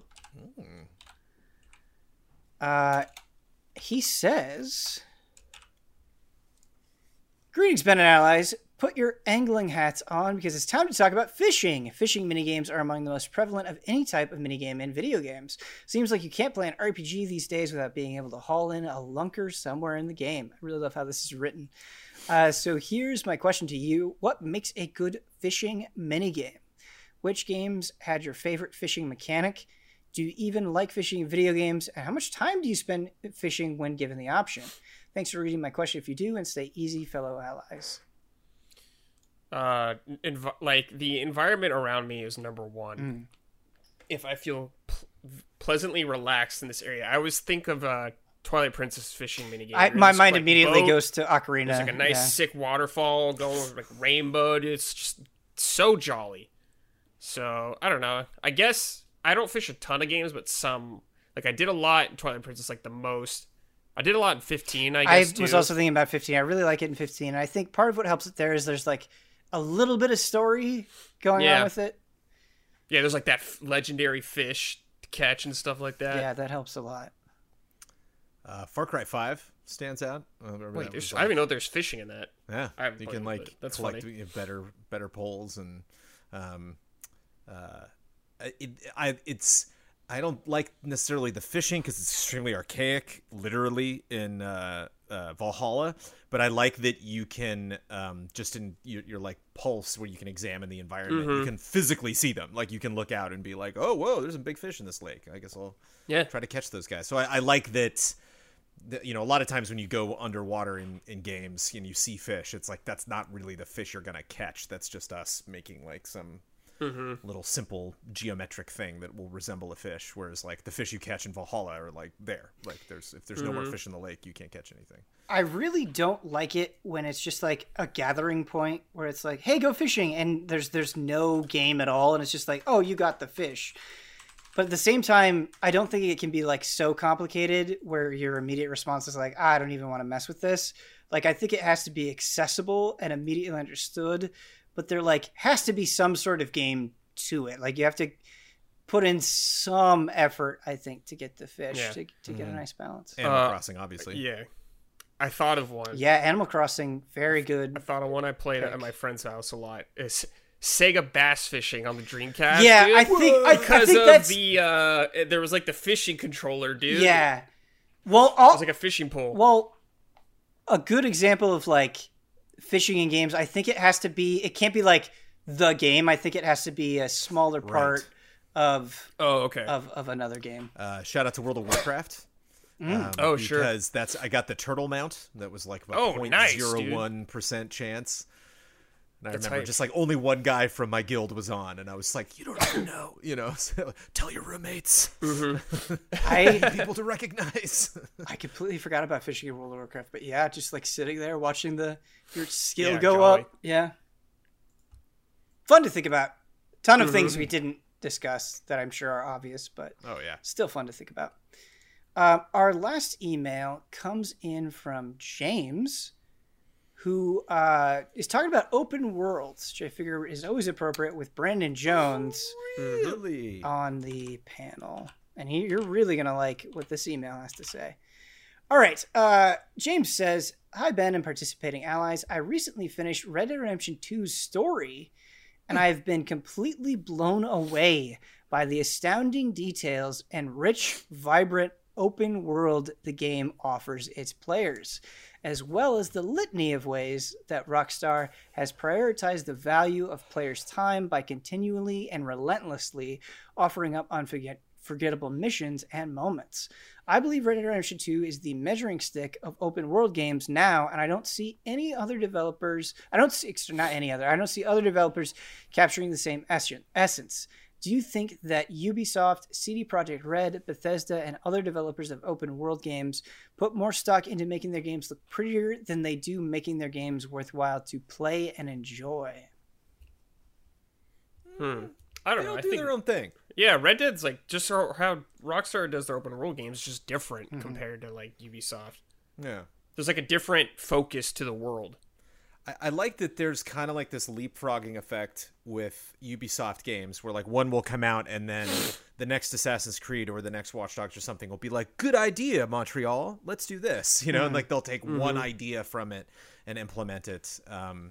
And so that's why it's really fascinating to see that like open world Star Wars game. It's like, whoa, is that going to be like The Division, or is it going to be like its own new thing? I wonder. Like there's just a lot of, it's really hard to set expectations for that because there's so many ways that they can take it.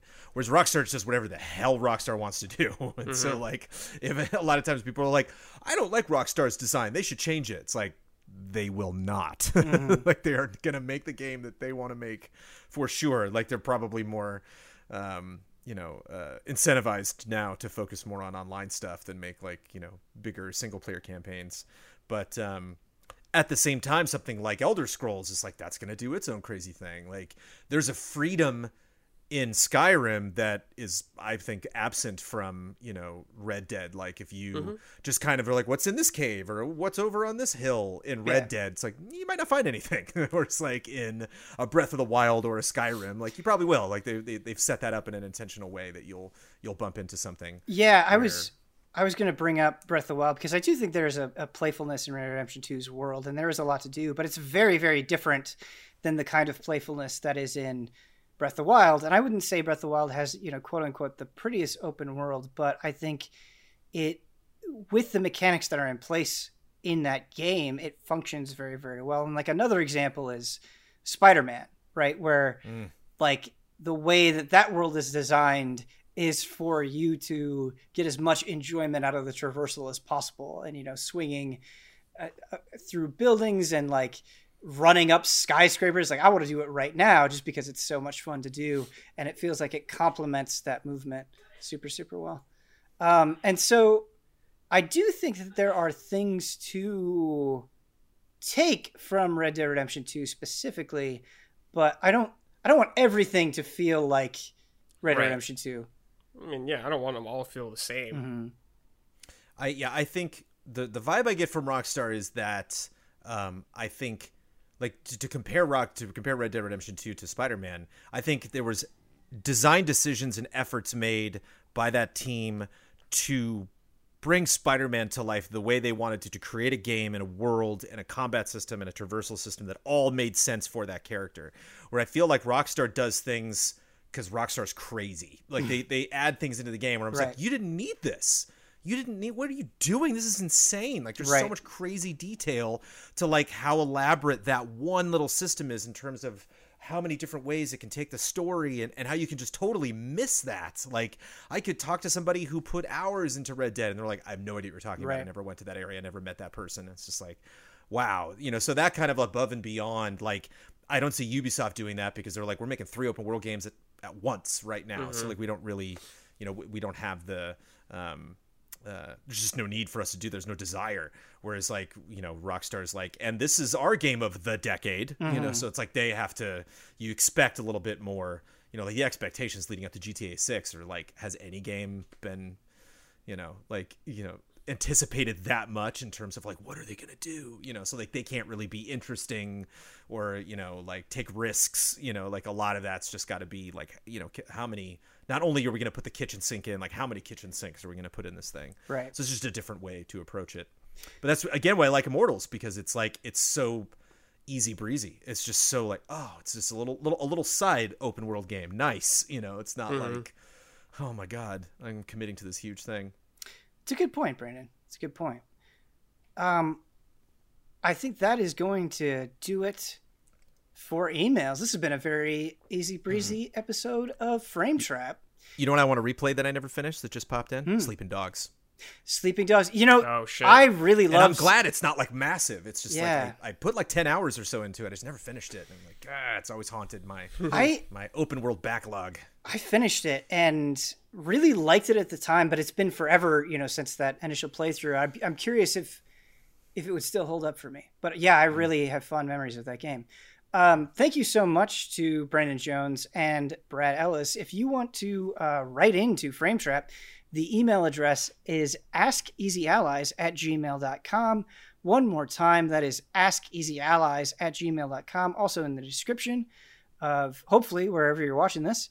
And thank you so much for watching. Until next time.